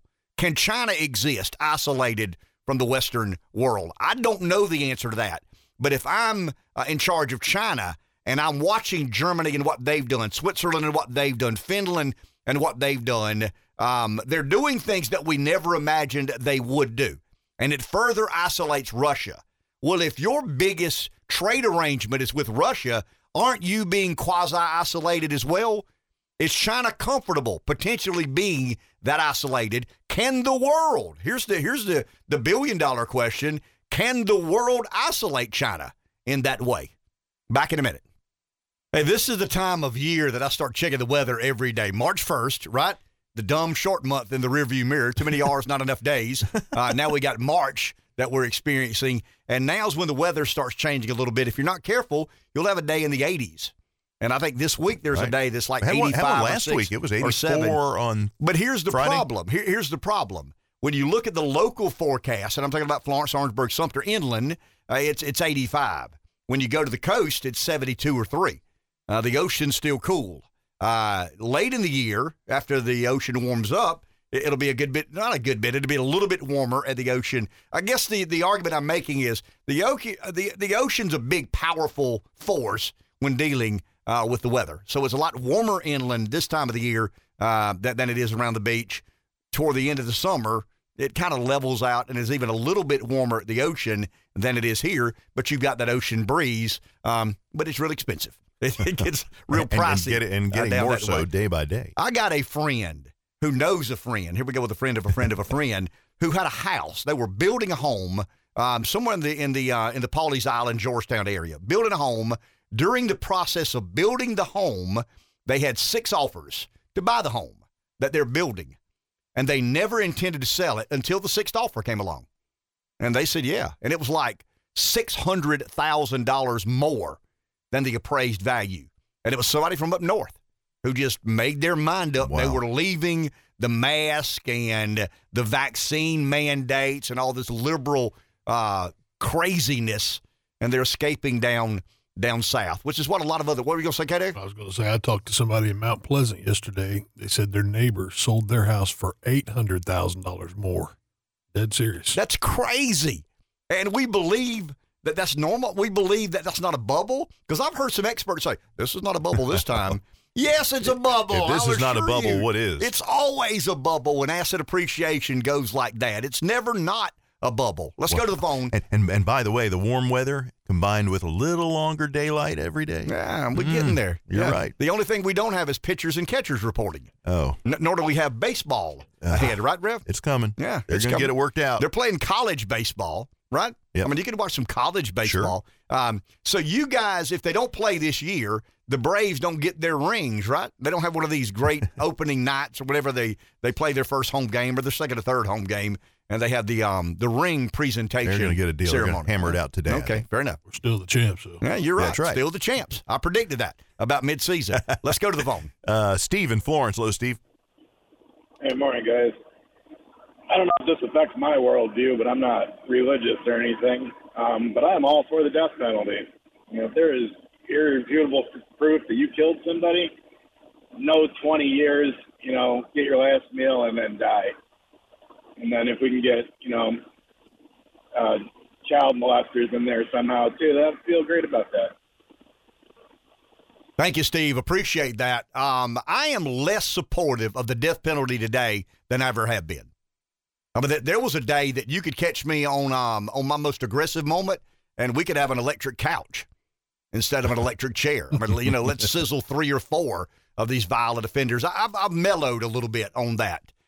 It's interesting how, I don't know, getting a little older, some of your political positions, they don't change, but they modify in some way, shape, or form. I'm a fairly conservative Republican, and if there's 2 checks in a box, do you support or not the death penalty? I'd probably still check, yes, I do support the death penalty, but I'm not as vigilant about it as I historically have been. And I don't know why. I mean, I honestly, maybe DNA and executing an innocent man had a lot to do with that, and there are some examples in our country's history of executing an innocent man. Is there anything worse than a state execution of an innocent man? I mean, in all honesty, in a democracy, in a representative republic, is there anything that we should be more ashamed of than executing an innocent man? That's a pretty bizarre statement to make. That's a bizarre situation to put yourself in. There are situations, though, like the Charleston shooter, stuff sure, like that. Absolutely. It's on camera. I mean, Timothy McVeigh. Yeah. Those guys said, I did it. I don't have any remorse. Line him up. Don't give him 20 years. I'll agree with Steve there. Mm-hmm. Timothy McVeigh, no remorse, no regret. I'd do it again if I could get out. Yeah, let's not feed him for 10 years on the taxpayer dole. That's let's line him up today and get done what needs to be done and move on. Do we have another call? Because I know we got our professors here, and I want to make sure we're respectful of their time. Rujan in Darlington is on the line. Hey, Rujan. Good morning, gentlemen. Hey, listen, the 13th Amendment bans slavery and involuntary servitude unless in the event of someone that has been duly tried and, convicted of a crime. My question is, we've got all this stuff going on with, people being in and out of jail. My thing is, why don't we just bring back the chain gang? It'll solve several problems as far as, some of the issues around, the state, as far as, issues concerning, we have to clean up this ditch or clean up that ditch and so on and so forth. My thing is, why don't we just bring back the chain gang? I mean, for me, it's like, grandma going down the highway, seeing her little grandson, out there digging a ditch, with some CO, watching over him. I mean, what's the problem with that? I mean, what's the issue? I mean, jail's not supposed to be a place that's supposed to be comfortable, but it's there. It's there because, you have committed a crime. So why not bring it back? Yeah, I don't have any problem with that. Thank you, Rujan. Restitution. I mean, there's a penalty and a punishment for the crime you commit. Pay your price to society. Yeah, I mean, that's to me, that's a good place to pay your price to society. I don't have any problem with that. Hey, Dr. Scott Cobb and Dr. Will Boulder with us. I want to make sure we kind of get this debate started. Not a debate. It'll be a conversation more than a debate. You probably know more about this, Dr. Coppin, than I mean, I'm sure you know more about this than I do. I mean, I'm as informed as I've ever been on Ukraine and Russia. I think, I had a kind of a crash course over the weekend, read some things over overnight. And when you take a state-run economy and a nation dissolves that's in control of that state-run economy, you have hyper-capitalism. It's kind of it's a free-for-all. And you've got lithium businesses and coal businesses and titanium and iron and natural gas in the hands of the government. All of a sudden, it's not in the hands of government any longer. These hyper-capitalist oligarchs step in and say, I'll take care of it. Don't worry about it. Next thing you know, you've got a nation run by oligarchs. and you know, a president in Putin and the former presidents of Ukraine have been very similar to that. But I want to ask you this before we kind of get in the blood and guts of what we need to do and what American involvement needs to look like.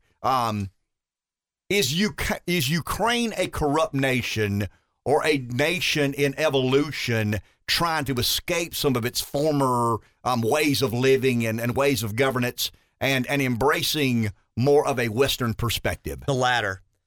We had democratic elections there. We have a president who is trying to get rid of corruption. And while I'm not saying that it has been eliminated entirely, the evidence is pointing in that direction, that this was a government that was really trying to institute some changes, reaching out to the EU, for instance. These are things that can take a long time. They're very difficult, but I think that's the direction that Volodymyr Zelensky was trying to move the country toward. Are you surprised that Putin didn't just attack some of these independent republics, or what he declares independent republics in the Eastern Territory, but instead it seems to be a full-fledged invasion? I think a lot of us did not anticipate this. I know some other people who are far more expert than I on this, and their position was they would probably just keep the troops there to keep the tensions up and use that as a way to maybe extract concessions from the West, like, for instance, saying that Ukraine will not join NATO. But instead, he decided to throw it all in and launch this invasion. And I think that Putin has been taken aback, not only by the resistance he's facing in the Ukraine, but by the resistance he's facing worldwide. But Dr. Bolt, does the resistance worldwide happen if the Ukrainian resistance is not as effective as it seems to be? In other words, has the Ukrainians defending their own nation and homeland been the inspiration that is? I mean, I'm kind of a non-interventionist Republican. I mean, I'll readily admit that. But I'm inspired now to watch these people defend their homeland, to take on a bully. And I do believe that we are obligated to support, aid, and assist. Is that a fair? I mean, is that an accounting that had the Ukrainians fled, the West probably not motivated to or inspired to get involved, but now that the Ukrainians have been willing to stand up against the bully, we feel obligated. No, I think it's an excellent point. And as you hinted at a few minutes ago, my esteemed colleague, Dr. Coffin, has forgotten more about Russia and Ukraine than I'll ever know in my lifetime. And surprisingly, this was never on Andrew Jackson's radar. Can't imagine. So, but no, I think right. But fighting was, and I can assure you that fighting was. Well, if Jackson was president, he and Putin would have had a duel either in Pennsylvania Avenue or Red Square. Mano a mano. Yeah, right. Shotguns at 10 paces. That's how Jackson conducted diplomacy. The good old would have cheated, though. Jackson would have taken a bullet in the chest for the country and gunned him down right then and there. He made a hero in the Ukraine and the world. But no, if absolutely right. If simply the Ukrainians had, probably as many of us had expected, had just rolled over or just fled to the border, fled to Poland, this is over in a couple of days. They've showed an incredible backbone. And of course, a lot of people think, well, yes, somebody who stands up to a bully, what's more American than that? I mean, this is what we were founded upon. We stood up, fought a revolution against the longest of odds. So yeah, we have to sort of back them, not with boots on the ground, but certainly with munitions, guns, anything else we can do to help them stand up. Scott, do we have any idea how many people in Ukraine, Ukrainian people, are sympathetic to Russia? I mean, Putin tries to make it sound like, it's about equally divided. It doesn't seem to be that way. I mean, it seems to be the overwhelming majority of Ukrainians don't want to be isolated, that don't want to be forbidden to participate in things of Western culture and society. So, and the follow-up question is the Russian people. I mean, what are the Russian people making of going back down the road of creating such isolation for their independent nation? Well, I think one of the things where Putin made a huge mistake is he has this belief that Russians, Belarusians, and Ukrainians are all one people. Where does he get that belief? From a terrible misreading of history. He has become increasingly isolated, been going into the Russian archives, looking at stuff and coming with these really odd conclusions regarding nationalism and who these people support. I think he may have assumed that by going into Ukraine, he would have this huge support from the Ukrainian people. But it's become very clear that the majority of Ukrainians, to get back to your question, do not support this. I mean, they are taking up arms. They are making Molotov cocktails. Yes, you have individuals who are fleeing, but you have a lot of individuals staying behind who are saying, I am prepared to fight and die for my country. That's important, my country, against an invading force. As for the Russians, one of the things that Putin has not done is he really has not taken control of the internet. So information is getting out to the Russian people, and you are seeing these protests occurring. Now, Putin he's cracking down. I mean, this is clear. He's a dictator. He's determined to crack down really, really hard. The question is, given the impact that these sanctions are having, not just upon the Russian people, but even the oligarchs upon whom Putin has relied very heavily, can his leadership, can he as leader survive figuratively or even literally? That's the big question. Dr. Bolt, you said better than I can that Scott knows a lot more about this single issue than I do. But I understand the language of nuclear arms and nuclear weapons and the talk of nuclear attacks. Surely the audience gets much larger of who's interested and who's not in this border dispute, this invasion of a sovereign nation, when someone puts nuclear war on the table. What are we to make of that? And historically, how rare is that? Well, again, most of us you and I sort of grew up at the end of the Cold War and have had 30 years of sort of peace and not having to worry about this, not having to worry that, hey, I may go to work, I may never see mom and dad again or my family because somebody's got an itchy trigger finger somewhere over in Eastern Europe and might decide to launch all of the birds. So now, again, this is for a lot of Americans. This is the first time they've kind of had to deal with this. I've certainly, I can't imagine it's gonna escalate beyond that. It's probably just posture, showmanship. Somebody's trying to be the strong man. But gosh, 4 or 5 weeks ago when we first started talking about that, all of us here said there's no way and you know what that he's going to invade. We were all collectively wrong on that one. Heaven help us if we're wrong on that next part. This is something I can speak extensively on. One of the first instances we had where there was talk of using nuclear weapons was during the Korean War, when Harry Truman in 1950 made an off-the-cuff comment about using nukes against China, and the British went bonkers, and Prime Minister Clement Attlee came to the United States and said, we can't do this. We saw it again happen during what was called the Offshore Islands Crisis of 1954 to 55, but when the Chinese communists began attacking 2 small islands off the coast of China, controlled by the non-communist Chinese.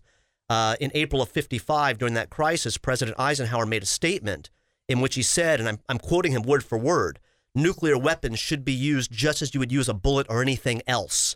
So he's preparing to use nuclear weapons against China, and Americans went, are you crazy? Of course, we have the Cuban Missile Crisis of 1962. So this has happened in the past, but it's very rare. But I totally agree with my esteemed colleague here. This is posturing. We don't see any evidence that Putin is actually preparing. But for how do we charge strike. him for being a crazy man, a madman, and we think he postures at the same time? Either he's crazy or he's not. Or does crazy have limitations? Well, we've talked about Joseph Stalin also as a nutcase. But Stalin... Do you think, I'm interrupting you, but you know more about this than I do. Do you think Putin is a psychopath? I think Putin is... I think he's a dictator who's determined to restore the old Soviet empire. But I also think that while he's become increasingly isolated and while there are concerns about his mental stability, I think even he realizes that if he's prepared to go down the path of a nuclear strike, it means the end of his dreams of restoring the Soviet empire. But if it appears to be the end of your dreams today as we speak, with the resistance he's ran up on in Ukraine, the involvement of the European Union, the way the Western world has engaged, isn't the calculus that there is no good outcome any longer? I'm done either way. You see what I'm putting on the table there? But there's one other thing we got to keep in the mix here. You're talking about an all or nothing here. Correct. He may just say, look, I'm just going to throw it all in. But does he have, is there any... But does he have the power to do that? Well, the point I'm trying to make is, aren't we there now? Hasn't he forced himself to an all or nothing sort of decision? I don't think so. I don't think he's at that point yet. He still believes, I think, that he can win this thing using conventional tactics. Right now there's a 17-mile-long convoy of Russian troops and equipment heading toward Kyiv as we speak. But we believe he can win that way, don't we? I mean, don't we believe? I mean, there's no way Ukraine wins this war. No, I think ultimately the Russians are going to win this thing. But to hold on to the Ukraine is going to require them to face a guerrilla war that's going to last for a very long time, and it's going to suck the Russian economy dry. But to your point, I mean, we talked about Stalin being a nutcase. He knew that he had to be very cautious about using nuclear weapons. We also have to keep in mind that there are back channels that are taking place. For instance, Mark Milley is in contact with his Russian counterpart. Putin can say, let's launch the missiles. It doesn't mean they're going to be launched. Let's take a break. I want to come back and ask what we believe America's involvement should be moving forward. Back in just a minute. 843-661-0937. You didn't sign up for this, but you're here, so I'm going to ask. Dr. Bolt, I'll start with you. Oh, Would great. you support military involvement of American forces in the Ukrainian-Russia, what has escalated to a war? No, not yet. Certainly the flag would have to be fired upon before you could go make that decision. Just if it were up to me, just steady as she goes. Dare I say that they've handled this Biden has handled this quite well. Just keep trying to keep the assets frozen, and just keep doing what you're doing until the status quo changes. Work with the rest of the world. Is that exactly? what I'm hearing you say? I mean, it's if it's not broken, don't fix it. Dr. Kaufman? Ditto. Yeah. I mean, don't send in military forces. Continue using the sanctions. If you have to ramp them up a little bit more, we do have ability to do that. But right now, what's happening, I think, is working, and we're seeing the Russian economy screaming, Russians are getting very upset. They're already getting upset with Putin, and I think it's just a matter of time before either Putin backs down or are very possibly overthrown. Surely we can all agree, Dr. Kaufman included, that tonight in the State of the Union, Joe Biden needs to announce that he's going to reinstate approval of Keystone Pipeline. He's going to he's going to allow for the drilling of oil and natural gas on government land. He's going to increase the subsidies to fracking, because this is all about energy. I mean, if Putin is at his most powerful when energy markets are struggling to produce what is needed to power the global economy. So surely we can count on you, Dr. Kaufman, as a yes vote in the Keystone Pipeline, the permitting of fracking rigs. I mean, I just want to get you on the record with that. I'd like to pass that over to my colleague over here. Okay. Once a liberal, always a liberal, Rev. Well, in 1968, Lyndon Johnson gives a nationally televised speech, and at the very end, this is where he announces, I'm not going to run for another term. And he added this, and none of the speechwriters knew about this, and they're off camera like, oh my God, they're like, who put this in there? So if Biden did that, and just sort of said, the heck with you guys, I don't care what you say, right, we're going to bring back Keystone, we're going to start drilling wherever we want, probably met with thunderous applause. I mean, the Republicans would jump out of their seats at that, and the Democrats like, what's going on? Well, he could just say I was temporarily insane when I said it. I didn't know any better. Right, it should be. It makes a lot of sense, and he's got the cover right now. And if he were to kind of break free from the environmentalist wing, now's his chance. Okay, should Ukraine be allowed to join the European Union? Not at this point. It's a great idea, but no. And even if the European Union were to, I should point this out, even if the European Union were to say today they can join, keep in mind that's a years-long process before it actually would take place. But no. What is the nation closest to Russia that is currently a member of the European Union? Well, you got Poland as a member. That's a good example of that. And Poland is a border nation to Russia. Everything in Eastern Europe is a border nation to Russia, pretty much so. I mean, would you agree with Dr. Kaufman that it's not time to allow Ukraine into the European Union? Pull the pin out of the hand grenade. You want to de-escalate everything.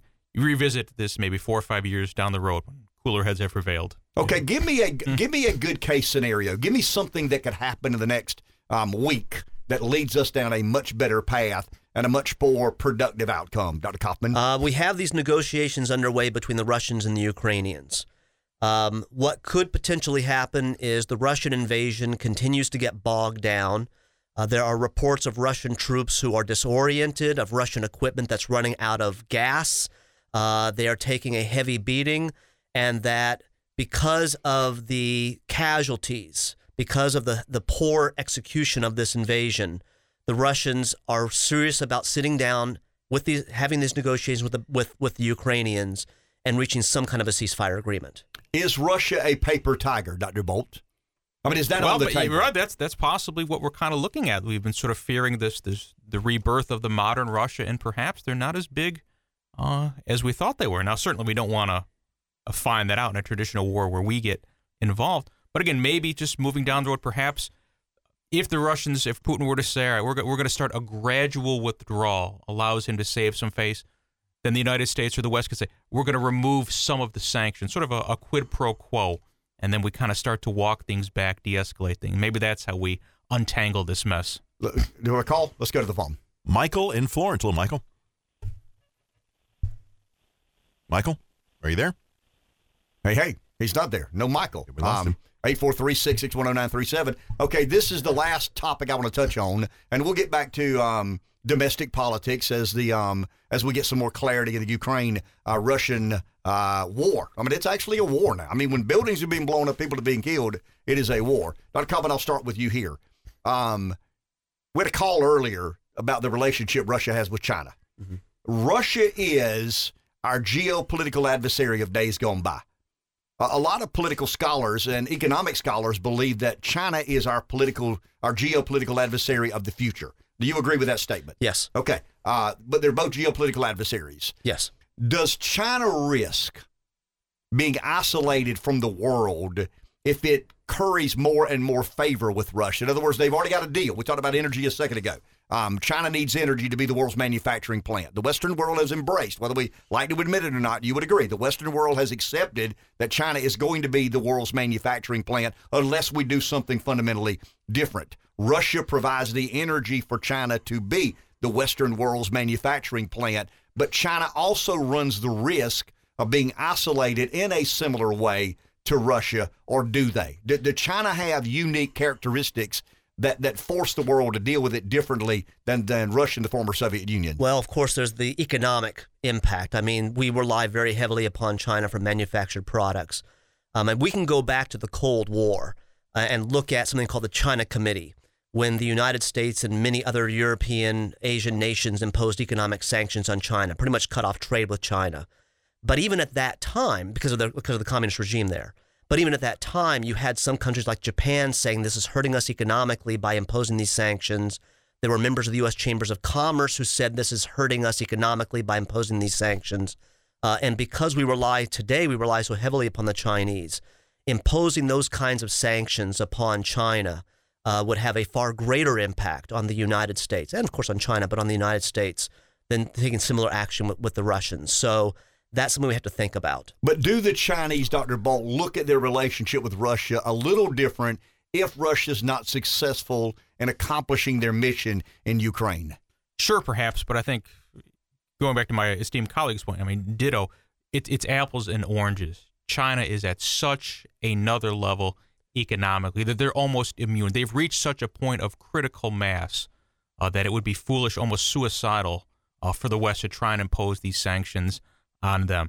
Had this happened maybe 10, 15 years down the road, when Russia had sort of invested more or had built up its infrastructure, I mean, Russia is just resource rich, just doesn't have the means yet to get a lot of it out. Again, had they become more economically self-reliant, then probably it's a whole new ball game. But again, it's happening now, not 2035, 2040, and so that's why these sanctions really have some teeth. I just don't think it's a paper tiger if you were to do it with China at this point. What do you make of, last question, what do you make of the rallying of the Western world, Switzerland, Finland, some of these countries that normally don't intervene in the affairs of Russia, Ukraine, America for that matter, very neutral sorts of countries that don't take political stances? I've got a theory, and I'll advance my theory and get your take on this. I believe that Ukraine has inspired the Western world. That the Western world believes it's fundamentally different than Eastern Europe because it celebrates liberties and freedoms and unalienable rights. And when we see a country fighting for things that we strongly believe in, we Westerners have a propensity to be more supportive. We become very emotionally invested in some of this. The optic of a Ukrainian putting his wife and daughter on a train and him returning to fight, the Russian army, that inspires people. Do you believe that is what motivates or has motivated, a rallying of the Western countries? A big part of it. Now, of course, you have to consider where Ukraine's located as well. I mean, it is part of Europe. Very strategic. Yes, so strategically located. But it has been inspirational, that the fact they're standing up to this superpower and doing as well as they are, willing to put their lives on the line, literally, to protect their nation. that is inspirational. And it's one of the areas where Putin has really miscalculated. I think he thought he would go in there, take care of business, and nothing would happen. And not only is he not taking care of business, but he has helped unify the European Union and NATO like they have not been unified in a very long time. What do you think Biden says tonight in the State of the Union in regards to the Russian-Ukrainian battle? I think it's a chance for him to take a victory lap. He'd be foolish not to sort of say, hey, look at what we've done. We've sort of stalled them. And again, for a guy whose poll numbers are sagging and who desperately needs some favorable wins at his back, take credit whether he deserves it or not. Exactly. And that's what a smart politician does. If he doesn't, God help him. Yeah, except Trump. He was such a humble servant. We know that about President Trump, former President Trump. Thanks to both of you. Thank you. We'll take a break. We'll be back in just a minute. The majority of our show today has been about Ukraine and Russia. We've got some breaking news. Zelensky addressed the the European Parliament. We'll get to some of that as we progress. But we began the show this morning talking about an election today in the Texas Republican primary. It's the first primary of 2022. We found out this week that President Trump is going to visit South Carolina a week from this coming Saturday on behalf of Russell Fry and some other endorsed candidates, taking on Tom Rice, who's one of the Republicans who voted to impeach Donald Trump. But one of the interesting dynamics in Republican politics today, in my opinion, takes place in the AG's race in the state of Texas, where the son of Jeb Bush, nephew of George W. Bush, takes on Ken Paxton, who has been endorsed by Donald Trump. Fox News Radio's Jeff Manasso is with us. Jeff, good morning. How are you? Hey, I'm doing well. Good morning. So what do we make of this race, the Bush family political dynasty vote versus the Trump endorsement? Yeah, well, if George P. Bush loses this primary, it'll be the first time in 50 years since a member of the Bush family was not in elected office. So we're watching that. But you've got Ken Paxton leading his challengers on the Republican side by double digits. It's not just George P. Bush. It's Congressman Louis Gohmert, who's obviously popular in national politics as well as is in Texas. And so this Texas primary, perhaps a view into the Trump factor and how successful the former president's endorsement will be headed into the 2022 midterms, just as we could get a glimpse as to how far left the Democrats will go. One of the races we're watching there include the 28th district. It's held by embattled Democratic Rep Henry Cuellar, who faces a close progressive challenger, Jessica Cisneros. She supports Medicare for All, the Green New Deal, free public college. She's been endorsed by OAC. And so Cuellar is one of the most conservative House Democrats, taking a right-leaning stance on abortion rights, immigration issues, but he's had some legal trouble. So that race is going to be perhaps an early tell of which side the Democratic Party will have momentum heading into the midterm. So a couple of different things we're watching as we peel back the layers. We're also kind of watching where the winds are going to be blowing as well as the primary season really is unleashed today across the country. First in Texas, next primary in North Carolina, but a lot of people are watching this. Jeff, I saw a poll this morning, maybe in a Fox News poll, that had people are 49% more likely to vote for a candidate if Trump endorses that candidate. They're 16% less likely, but they're 35% of the Republican electorate who say it has no impact. That number's up a good bit.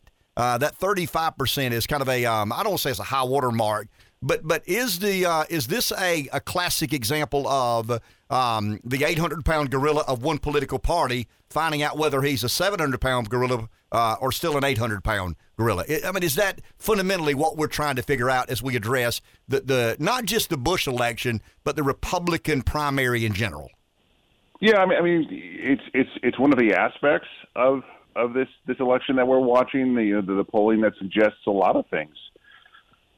In fact, there's been also an early voting analysis in two primarily Hispanic counties along the Texas border that suggests that Republicans are outpacing Democrats in voter enthusiasm and perhaps turnout, and Hispanic politicians in the state tell Fox News that that's indicative of a larger trend. But none of this. We got to wait till the numbers are in. The votes are in and votes are counted to be able to figure all this out and kind of put it down, whether or not it matches with some of the polling, because As you know, polling has been wrong in recent years, and so we'll see. But this primary also, after SB 1 passed, the Texas's new GOP voter laws that bans drive-through and 24-hour voting. Early voting now restricted to a certain window. The bill also makes it illegal for election administrators to send mail-in ballot applications to anyone who hasn't requested one, and it creates new ID requirements for voting by mail. It also mandates bipartisan poll watcher protections by allowing them free movement within polling places. Remember back in 2020? When polling workers were told to stay, between 6 and 10 feet away, and they couldn't see what was going on, and there was a lot of angst and anger over that. So Texas came in and said, "Look, we're gonna change some things." Obviously, it's been controversial, but the new law is now in effect in the state of Texas as people head to the polls today. Jeff, as usual, great job. Thank you for the information. Have a great day. We'll talk soon, I'm sure. You bet. Thank you. Jeff Manasso of Fox News. That's kind of interesting. We started the show off this morning with the announcement of Trump coming to Florence. That's a big deal for Florence. The former president, still one of the most powerful political figures in the world. I've argued that the two most powerful political figures in America today neither hold office. I understand signing bills and vetoing bills. I get that. There's still an official responsibility that the American president has, Speaker of the House has, Senate Majority Leader has.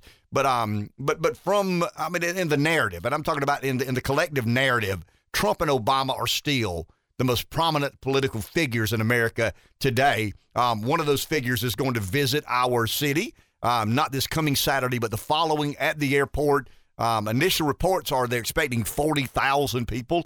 I don't buy that.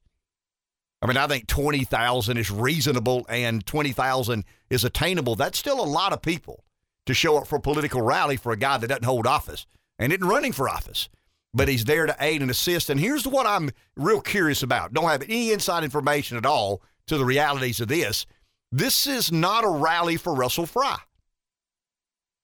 He's coming to the district that Russell Fry is running as an endorsed candidate against the incumbent that voted to impeach Donald Trump. But this is, from what I'm understanding, a rally for the GOP in South Carolina. Governor Henry McMaster will be here. I doubt very seriously Governor McMaster is coming to endorse Russell Fry. I just can't imagine Henry doing that. He's coming to rally Republican voters in the 7th Congressional District and across the state, for that matter. Who will be the other politicians on hand? It's Trump. Trump has endorsed Russell. There's no doubt about that. So he's picked a dog in this fight. He's picked a horse in this race. But Trump is not coming solely for that purpose, I don't think. Because if he were coming solely for that purpose, he'd go to Myrtle Beach. If he'd go where 52 to 3% of all the ballots cast will be cast in the 7th Congressional District. He's coming from what we've gathered to support Katie Arrington, running against Nancy Mace in the Republican primary in the not-so-red district of District 1, Congressional District 1, down to the holy city of Charleston. So to say he's coming solely as an endorsement of Russell Fry, I don't think that tells the whole story. I think Trump's coming to test the waters. How receptive are the people of South Carolina to Donald Trump showing up? If 40,000 people show up in South Carolina, Trump he'll be so enticed to run for president again. But if he comes down here and 15,000 people show up, or 10,000, that's still a big number. But it's not what he anticipated, and there may be some loss of inertia and energy within that leads him to make a decision other than running for president. Take a break. We'll be back in just a minute. Last hour of the day, I want to go back to the subject we touched on. We've had a very intertwined show. A little bit of this, a little bit of that, a little bit of something else. We talked about Ukraine and Russia.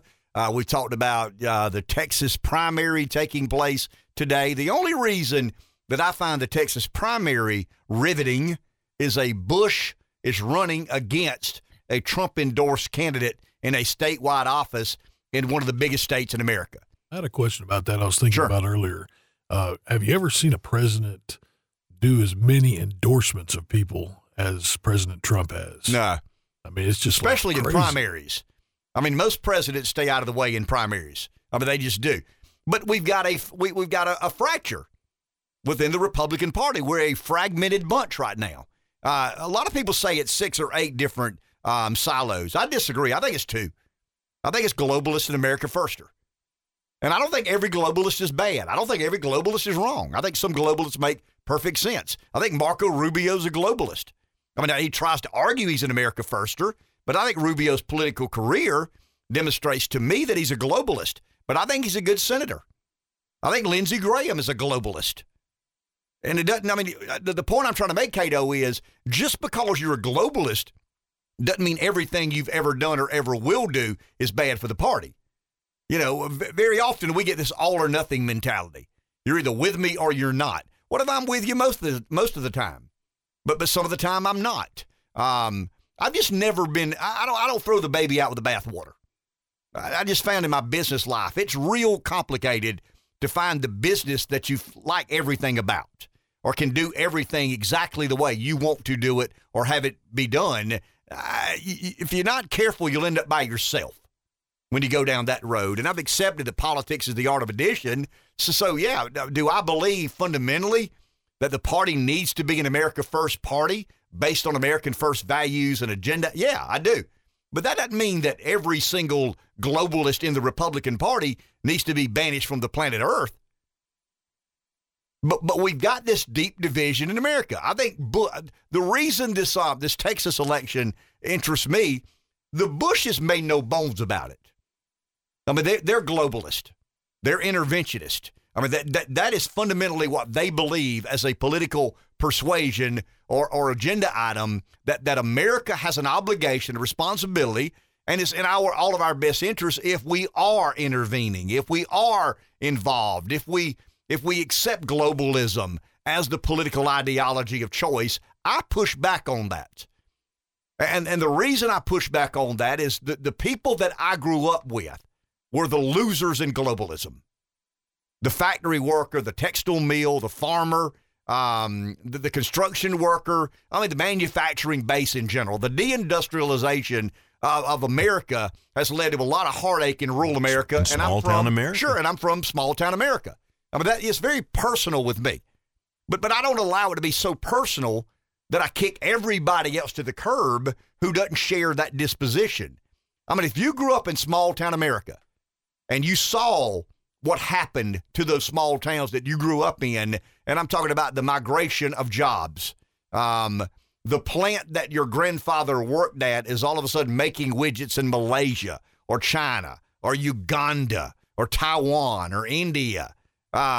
There's some resentment you bear. I mean, there's some resentment you hold in your heart, and there's a responsibility the political body has to bear in that reality. And I've said 100 times, I understand globalism. And by that, I mean I accept the reality that corporations are going to do what? Chase profit, correct? I mean, that's the obligation of a corporation. That the people who do business, who run corporations, have a fiduciary responsibility to generate as much profit as they can. And when those companies believe they can generate more profit in China, that's what they do.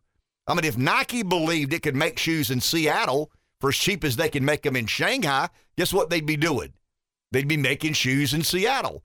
But the marketplace has led them down that road. And I'm not angry at Nike for making that decision. I'm not angry at Caterpillar or anybody else who has chosen to be international and globalist in nature. I accept some of the realities there. But the political calculus that was never considered, what do we do with human carnage? These aren't simply jobs. When the newspaper or the television or the radio says they lost 12,000 jobs over the last 10 years in Indiana, 12,000 manufacturing jobs have left Indiana over the last 4 years, those aren't jobs. Those are people's lives.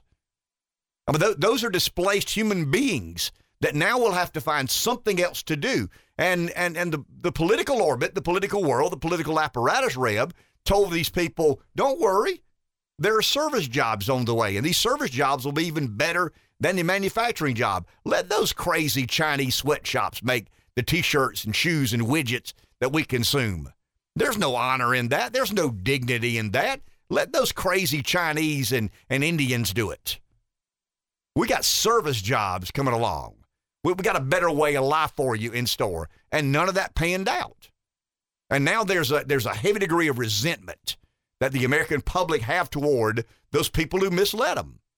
That's in essence what gave life to America First. That was already in place. When they bailed the banks out, that was the straw that broke the camel's back. Not only have you shipped, X number of millions of manufacturing jobs out of our country, and like it or not, I mean, it's a political ideology. You regulate, you stipulate, you mandate, you tax. And by regulate, I mean OSHA and EPA and DHEC and all these other regulatory agencies. You got real expensive to do business in America. And you can go to China and do business for a lot less money and be a lot more profitable. So the American government does bear a lot of the responsibility as to why these corporations are not domiciled in America any longer, why their manufacturing centers and factories are in China and India and other countries, because America got really expensive to do business. And it wasn't the labor cost. It wasn't that we had to pay workers more in America. It was the embedded cost of doing business in America via the regulations. I mean, next thing you know, you've got to, I'll give you an example. In my family business, we had a paint shop. I mean, that's where we painted the truck beds. All of a sudden, we get a letter from EPA saying that they've changed their emission standard. And all of a sudden, you can't emit this much raw particulate. You can only emit that much. We've got to retrofit a paint shop. Guess what it cost? About $250,000. That's $250,000 that you got to address simply because a regulation got changed in the name of what? Saving the planet. Do you think the regulatory agency in China sent that same letter? I mean, it's the same atmosphere, right? I mean, we all share the same earth. And people get resentful about those things. And the next thing you know, millions and millions and millions of manufacturing jobs that were in America that provided quality of life, gainful employment, they're gone. And the political world, the media reported is 12,000 jobs. No, it's not 12,000 jobs. It's 12,000 way of life. I mean, that was, I mean, how many of you out there listening to my voice have some, is your job simply a job, or is there a certain degree of your personal wealth and personal worth associated with that? When you close a plant down that a man had worked at for 22 years, that's not just his job. That's his security. That's his way of life. That's something he identifies with. And we believe that we could just simply ship those jobs away and not take into account the human carnage that was going to ensue. And that was the great political miscalculation, and it really led to Trump. Now, I think it got here quicker than I imagined it would because we bailed out the banks. In other words, we shipped all these jobs overseas, and we promised you service jobs. They didn't come along. All of a sudden, Wall Street gets reckless, careless.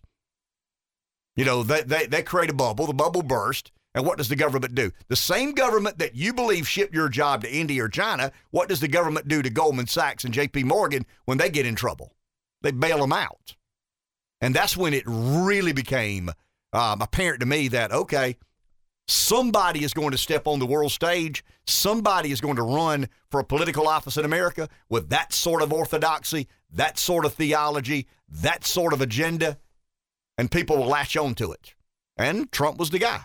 Now, once again, I've said it before and I'll say it again. I never imagined it would be a real estate agent, reality TV show star with his own personal jet.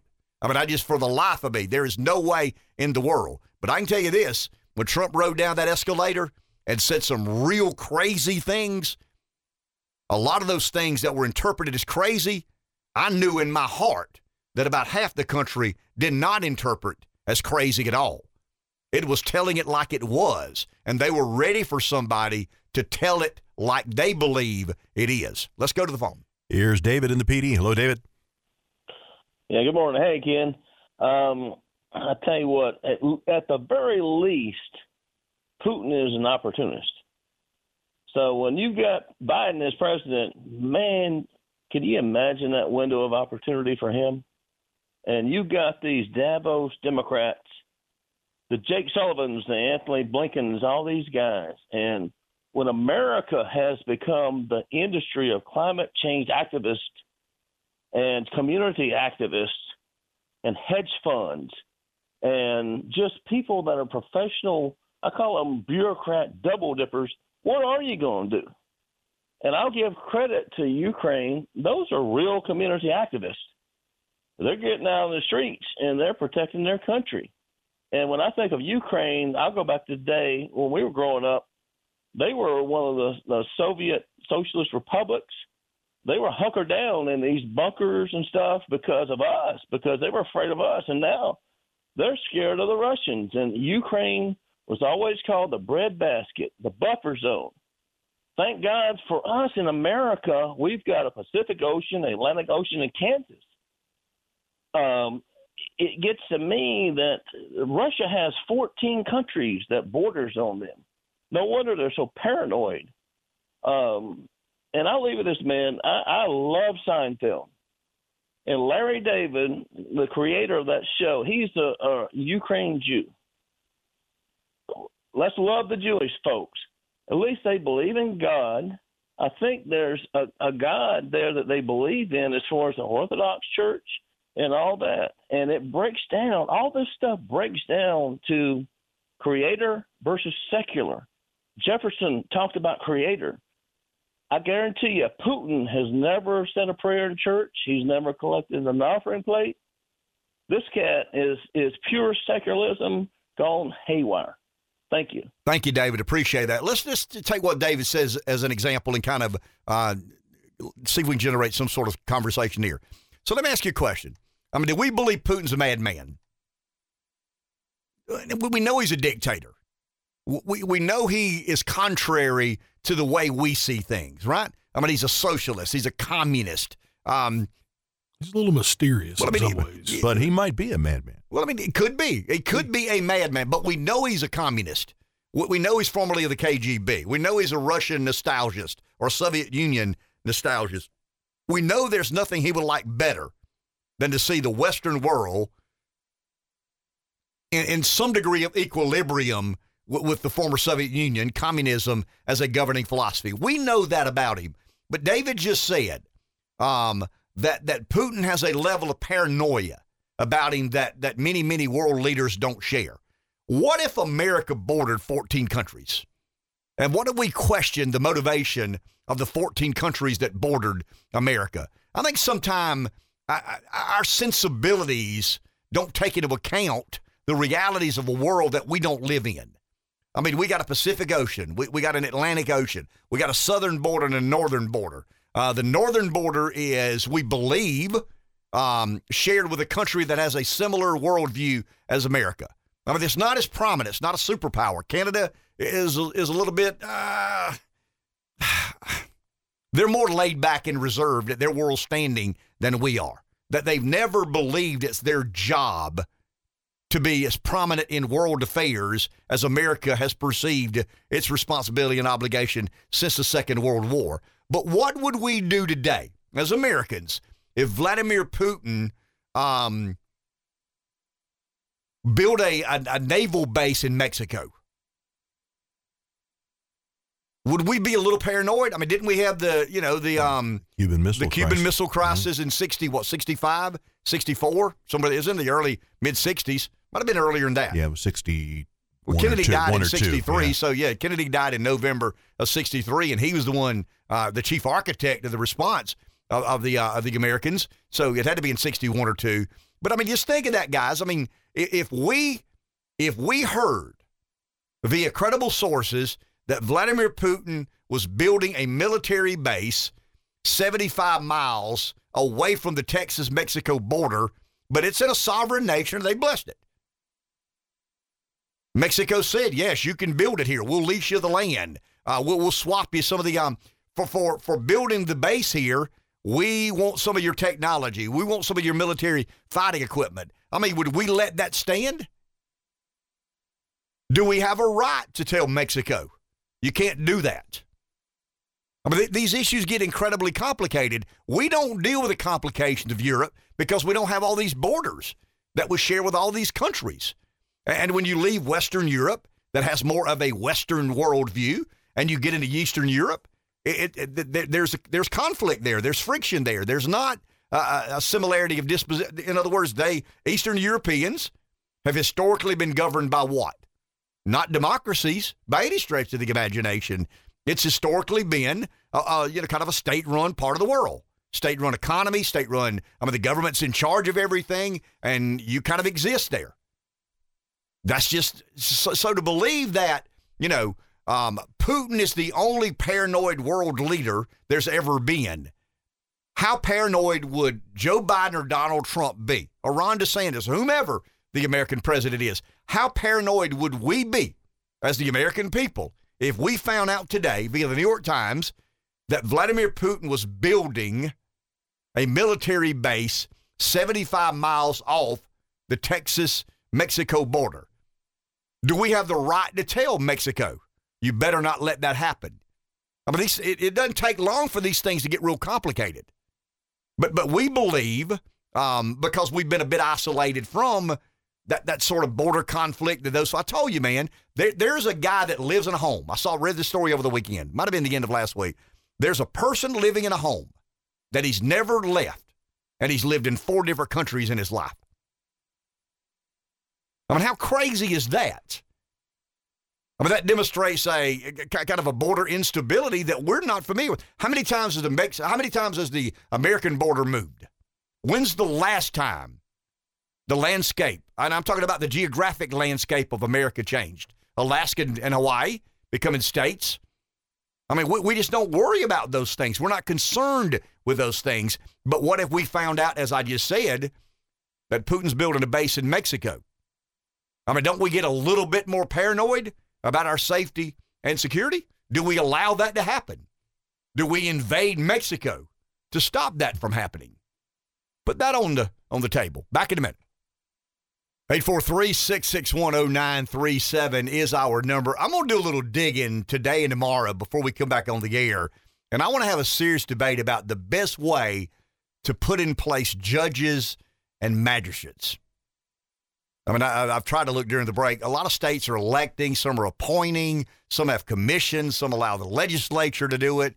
What is the best way to elect magistrates and judges?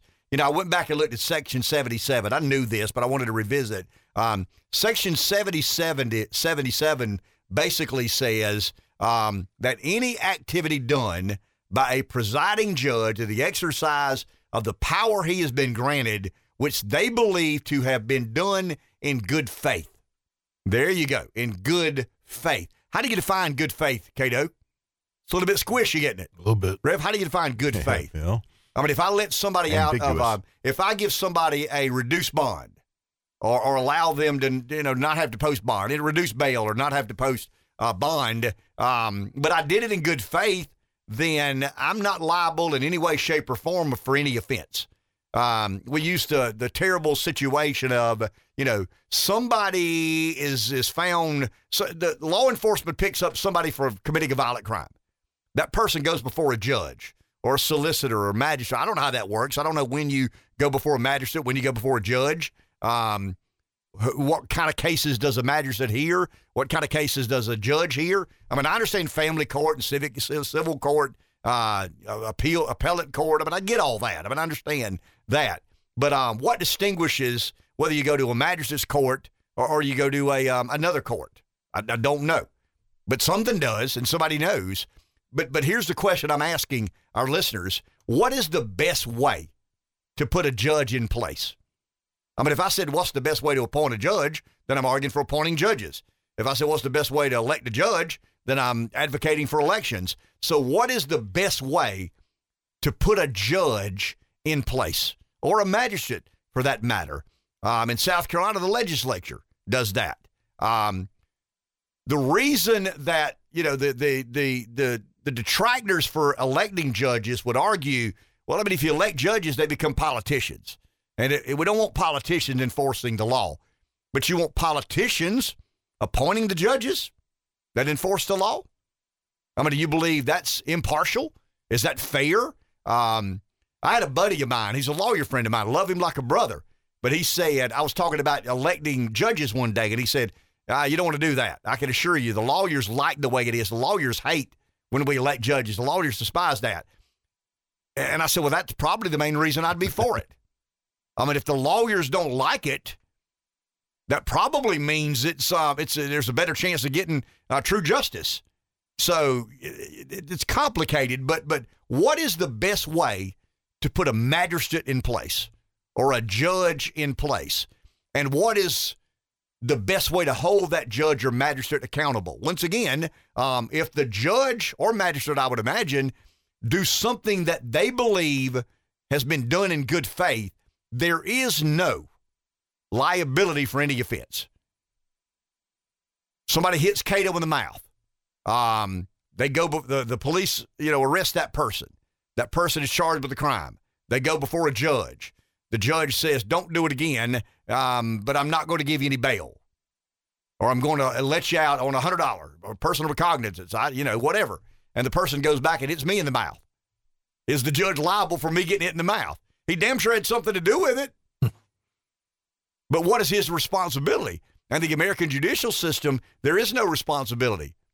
Now I was talking about Derek Chauvin a minute ago and George Floyd. Chauvin actually committed a crime.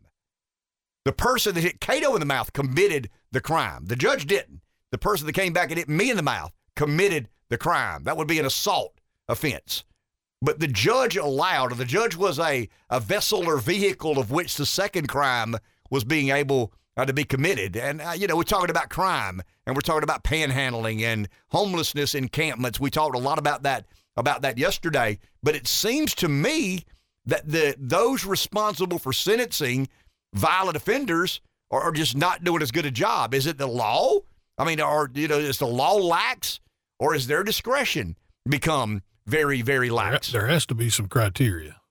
I would imagine, but I don't know. If something happens and they let them back out, then as their job as a judge, they've made a misjudgment. So they've done something wrong. But if they acted in good faith, there's still got to be some accountability. I don't know. Is there? Eventually. Is there any accountability for a judge? Let's say someone robs a bank. All right, let's say someone breaks into Dave's house and steals everything he's got. And they go before a judge. And that judge says, we got overcrowding problems. I'm looking at the law and it gives me some discretion. As a result of that, I'm going to be sympathetic because I don't think you're a bad guy. And that same person gets out and that night breaks in Cato's house. What is the system responsible for? Take the judge personally out of the equation.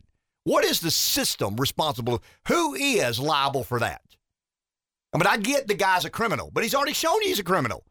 He broke in Rev's house. He's still responsible. Yeah, he's ultimately responsible, no question about it. But somebody enabled him. Didn't you enable? If he broke into someone's house, and the day you let him out, he broke into someone else's house, is there any culpability with the legal system? Ultimately, the law allowed him to get out, right? Yeah, but how much discretion does a judge have over the law? Well, ultimately, the judge gets appointed or elected to start with based on the judgments they previously made, I would imagine. Do they?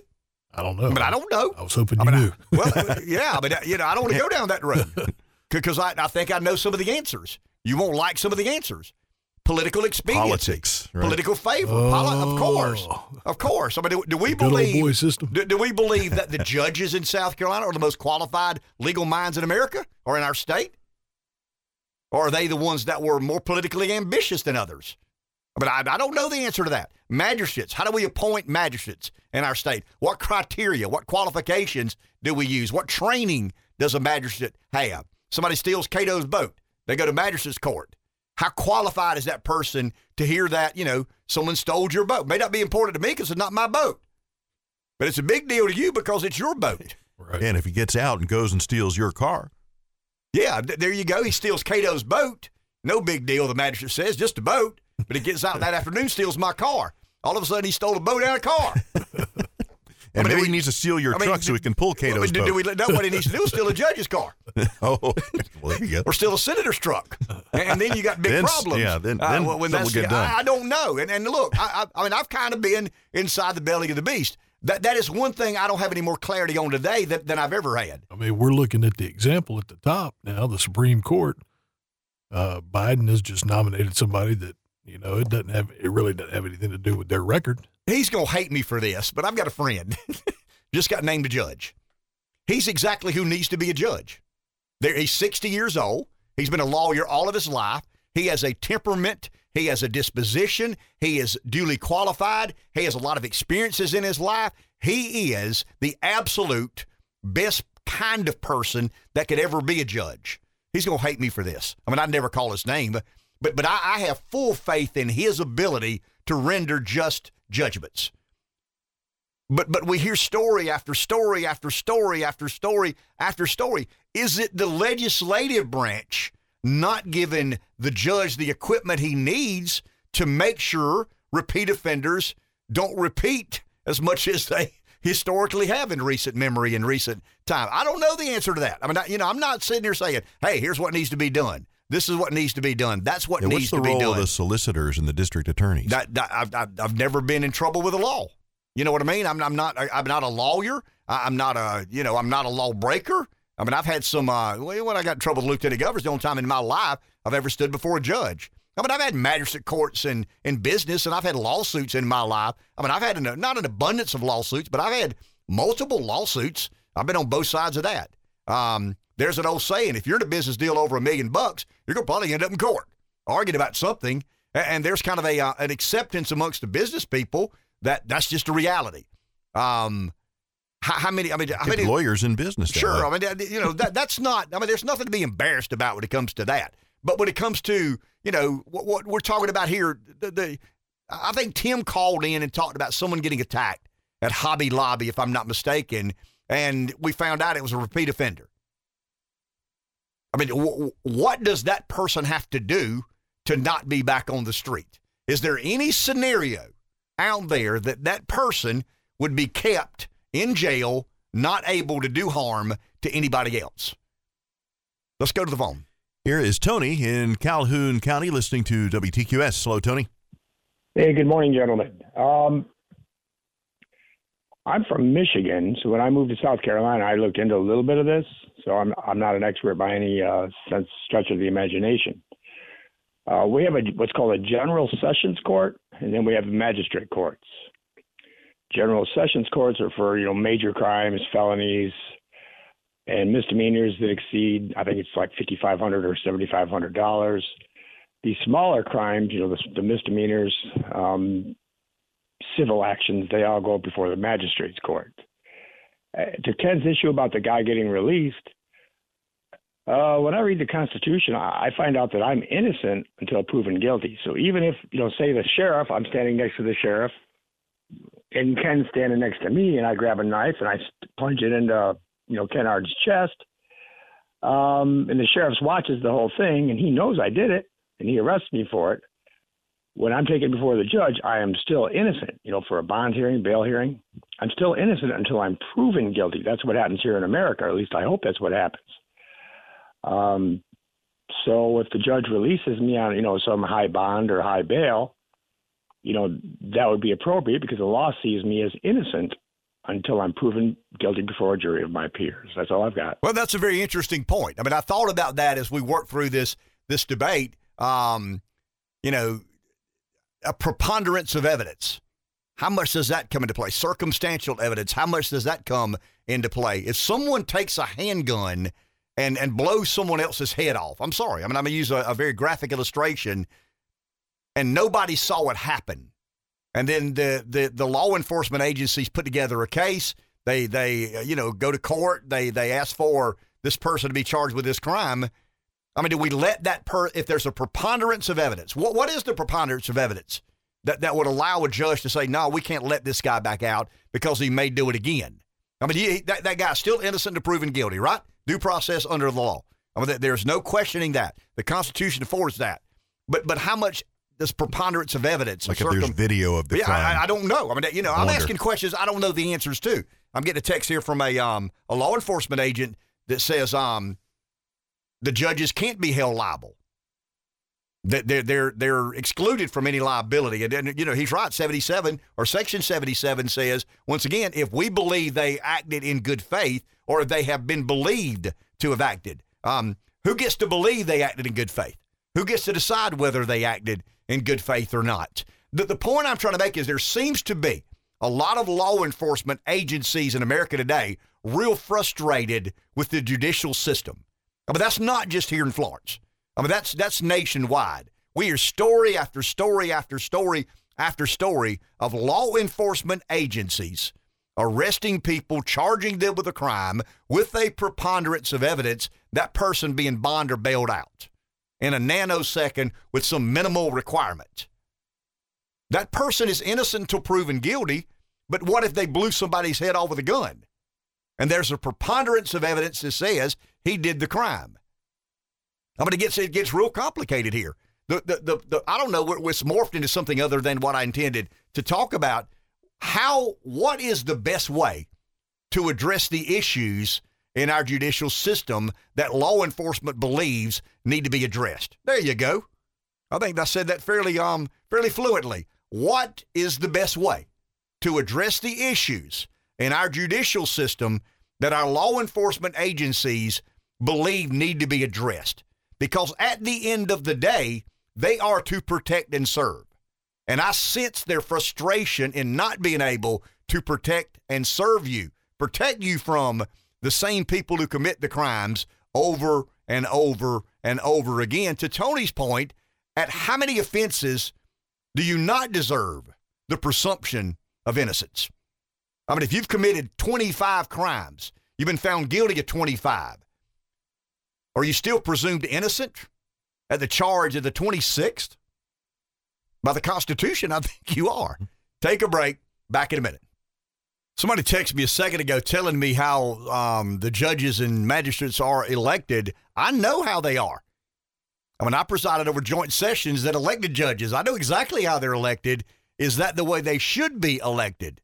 Or is that the way they should be put in place? If you say that's the way they should be elected, you're advocating election. That's the way they should be appointed, you're advocating appoint. They win a judge gets to become a judge when the majority of the House and Senate, the joint session, the majority say that's the guy we want to be this circuit court judge, this family court judge, this Supreme Court judge. Magistrates are no different. They're appointed and then elected by the legislature. Somebody appoints that person, and then there's an election of the entire body. So, I mean, I know how it happens. Is that the best way for it to happen is the point or conversation I'm trying to create. Let's go to the phone. Jay in Hartsville is our next caller. Hi, Jay. Hey, y'all. Ken, I just have to say that your friend, the judge that was just appointed, I've known him for over 30 years now, and this is a situation where the system worked. No question. Because there is no guile in this man. He didn't seek this. He's an honest, upright man, and this is a situation where it worked. But as far as the sentencing goes, although it's not a perfect system, I'm wondering if the state could adopt a system like the federal court system has, to where the crime committed has a point system and the judge has a set of guidelines within that he has to abide by when sentencing the individual. And if it is a repeat offender, then those points go up and the sentencing guidelines increase as the points go up. So if in fact someone does get out, commits another crime, and goes before the judge, then he is enhanced to have to serve more time because the points go up. And so it's a system, whereas, like I say, it's not perfect. It doesn't allow the judge to so much slap someone on the wrist and say, well, don't do it again. Jay, why is that the case? I get you. And why is that the case at the federal level, not at the state level? Probably because there's more money to put into the prison system to build more prisons. Gotcha. I would imagine. Okay. Interesting. Yeah. So Thank you. Just a thought. Well, that's a good thought. Thank you, Jay. Appreciate the call. And yeah, I mean, these are conversations that I enjoy having one with another. And I don't come from this issue as somebody who knows it all. I mean, I certainly don't suggest I'm knowing exactly what to do or what we should do, what we shouldn't do. Nor am I condemning the judges on the bench in South Carolina. I'm not condemning nor condoning the way we do it. I'd like to hear some arguments because I'm not really familiar with this issue, but arguments for and against appointing versus electing. Well, it's a little bit like Ukraine and Russia. We didn't know anything about Ukraine nor Russia, the border, until this happened. And now I think all of us know a little bit more. We're not experts. We're not officials. We don't need to be giving the president advice on what to do or what not to do. But we are a little bit more informed about some of the realities that the world is dealing with. It's the same thing here. And it really is a civics lesson. I mean, Jay makes a very valid point. I didn't know that. I didn't know there was a set of stipulations for federal judges that doesn't exist at the state level. It sounds to me like judges at the state level or the non-federal level have more discretion, more interpretations to make, more liberties and freedoms of which not to abide by certain guidelines. Should we address that? Is that a worthy conversation to have? So I want to be crystal clear. I'm not arguing that we have bad magistrates. I'm not arguing that we have bad judges.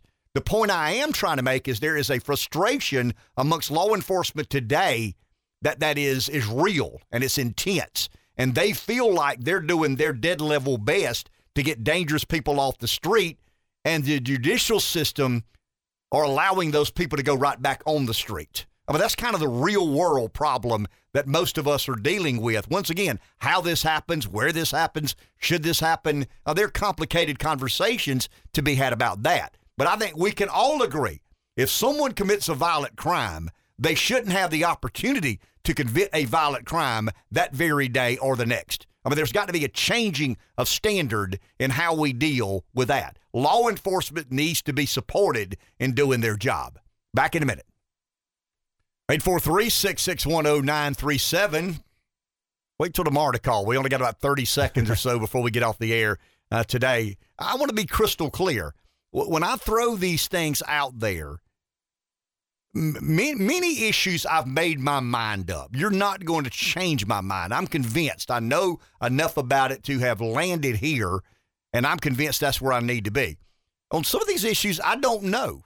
I mean, I am well aware how judges get elected or appointed then elected. I'm well aware how magistrates, the same thing there. But is that the best way? I mean, that's kind of the debate that I think is worthy. And if it is the best way, are we doing it the right way? Can we make it better? Jay just mentioned some of the federal stipulations that don't apply state. Enjoy your day.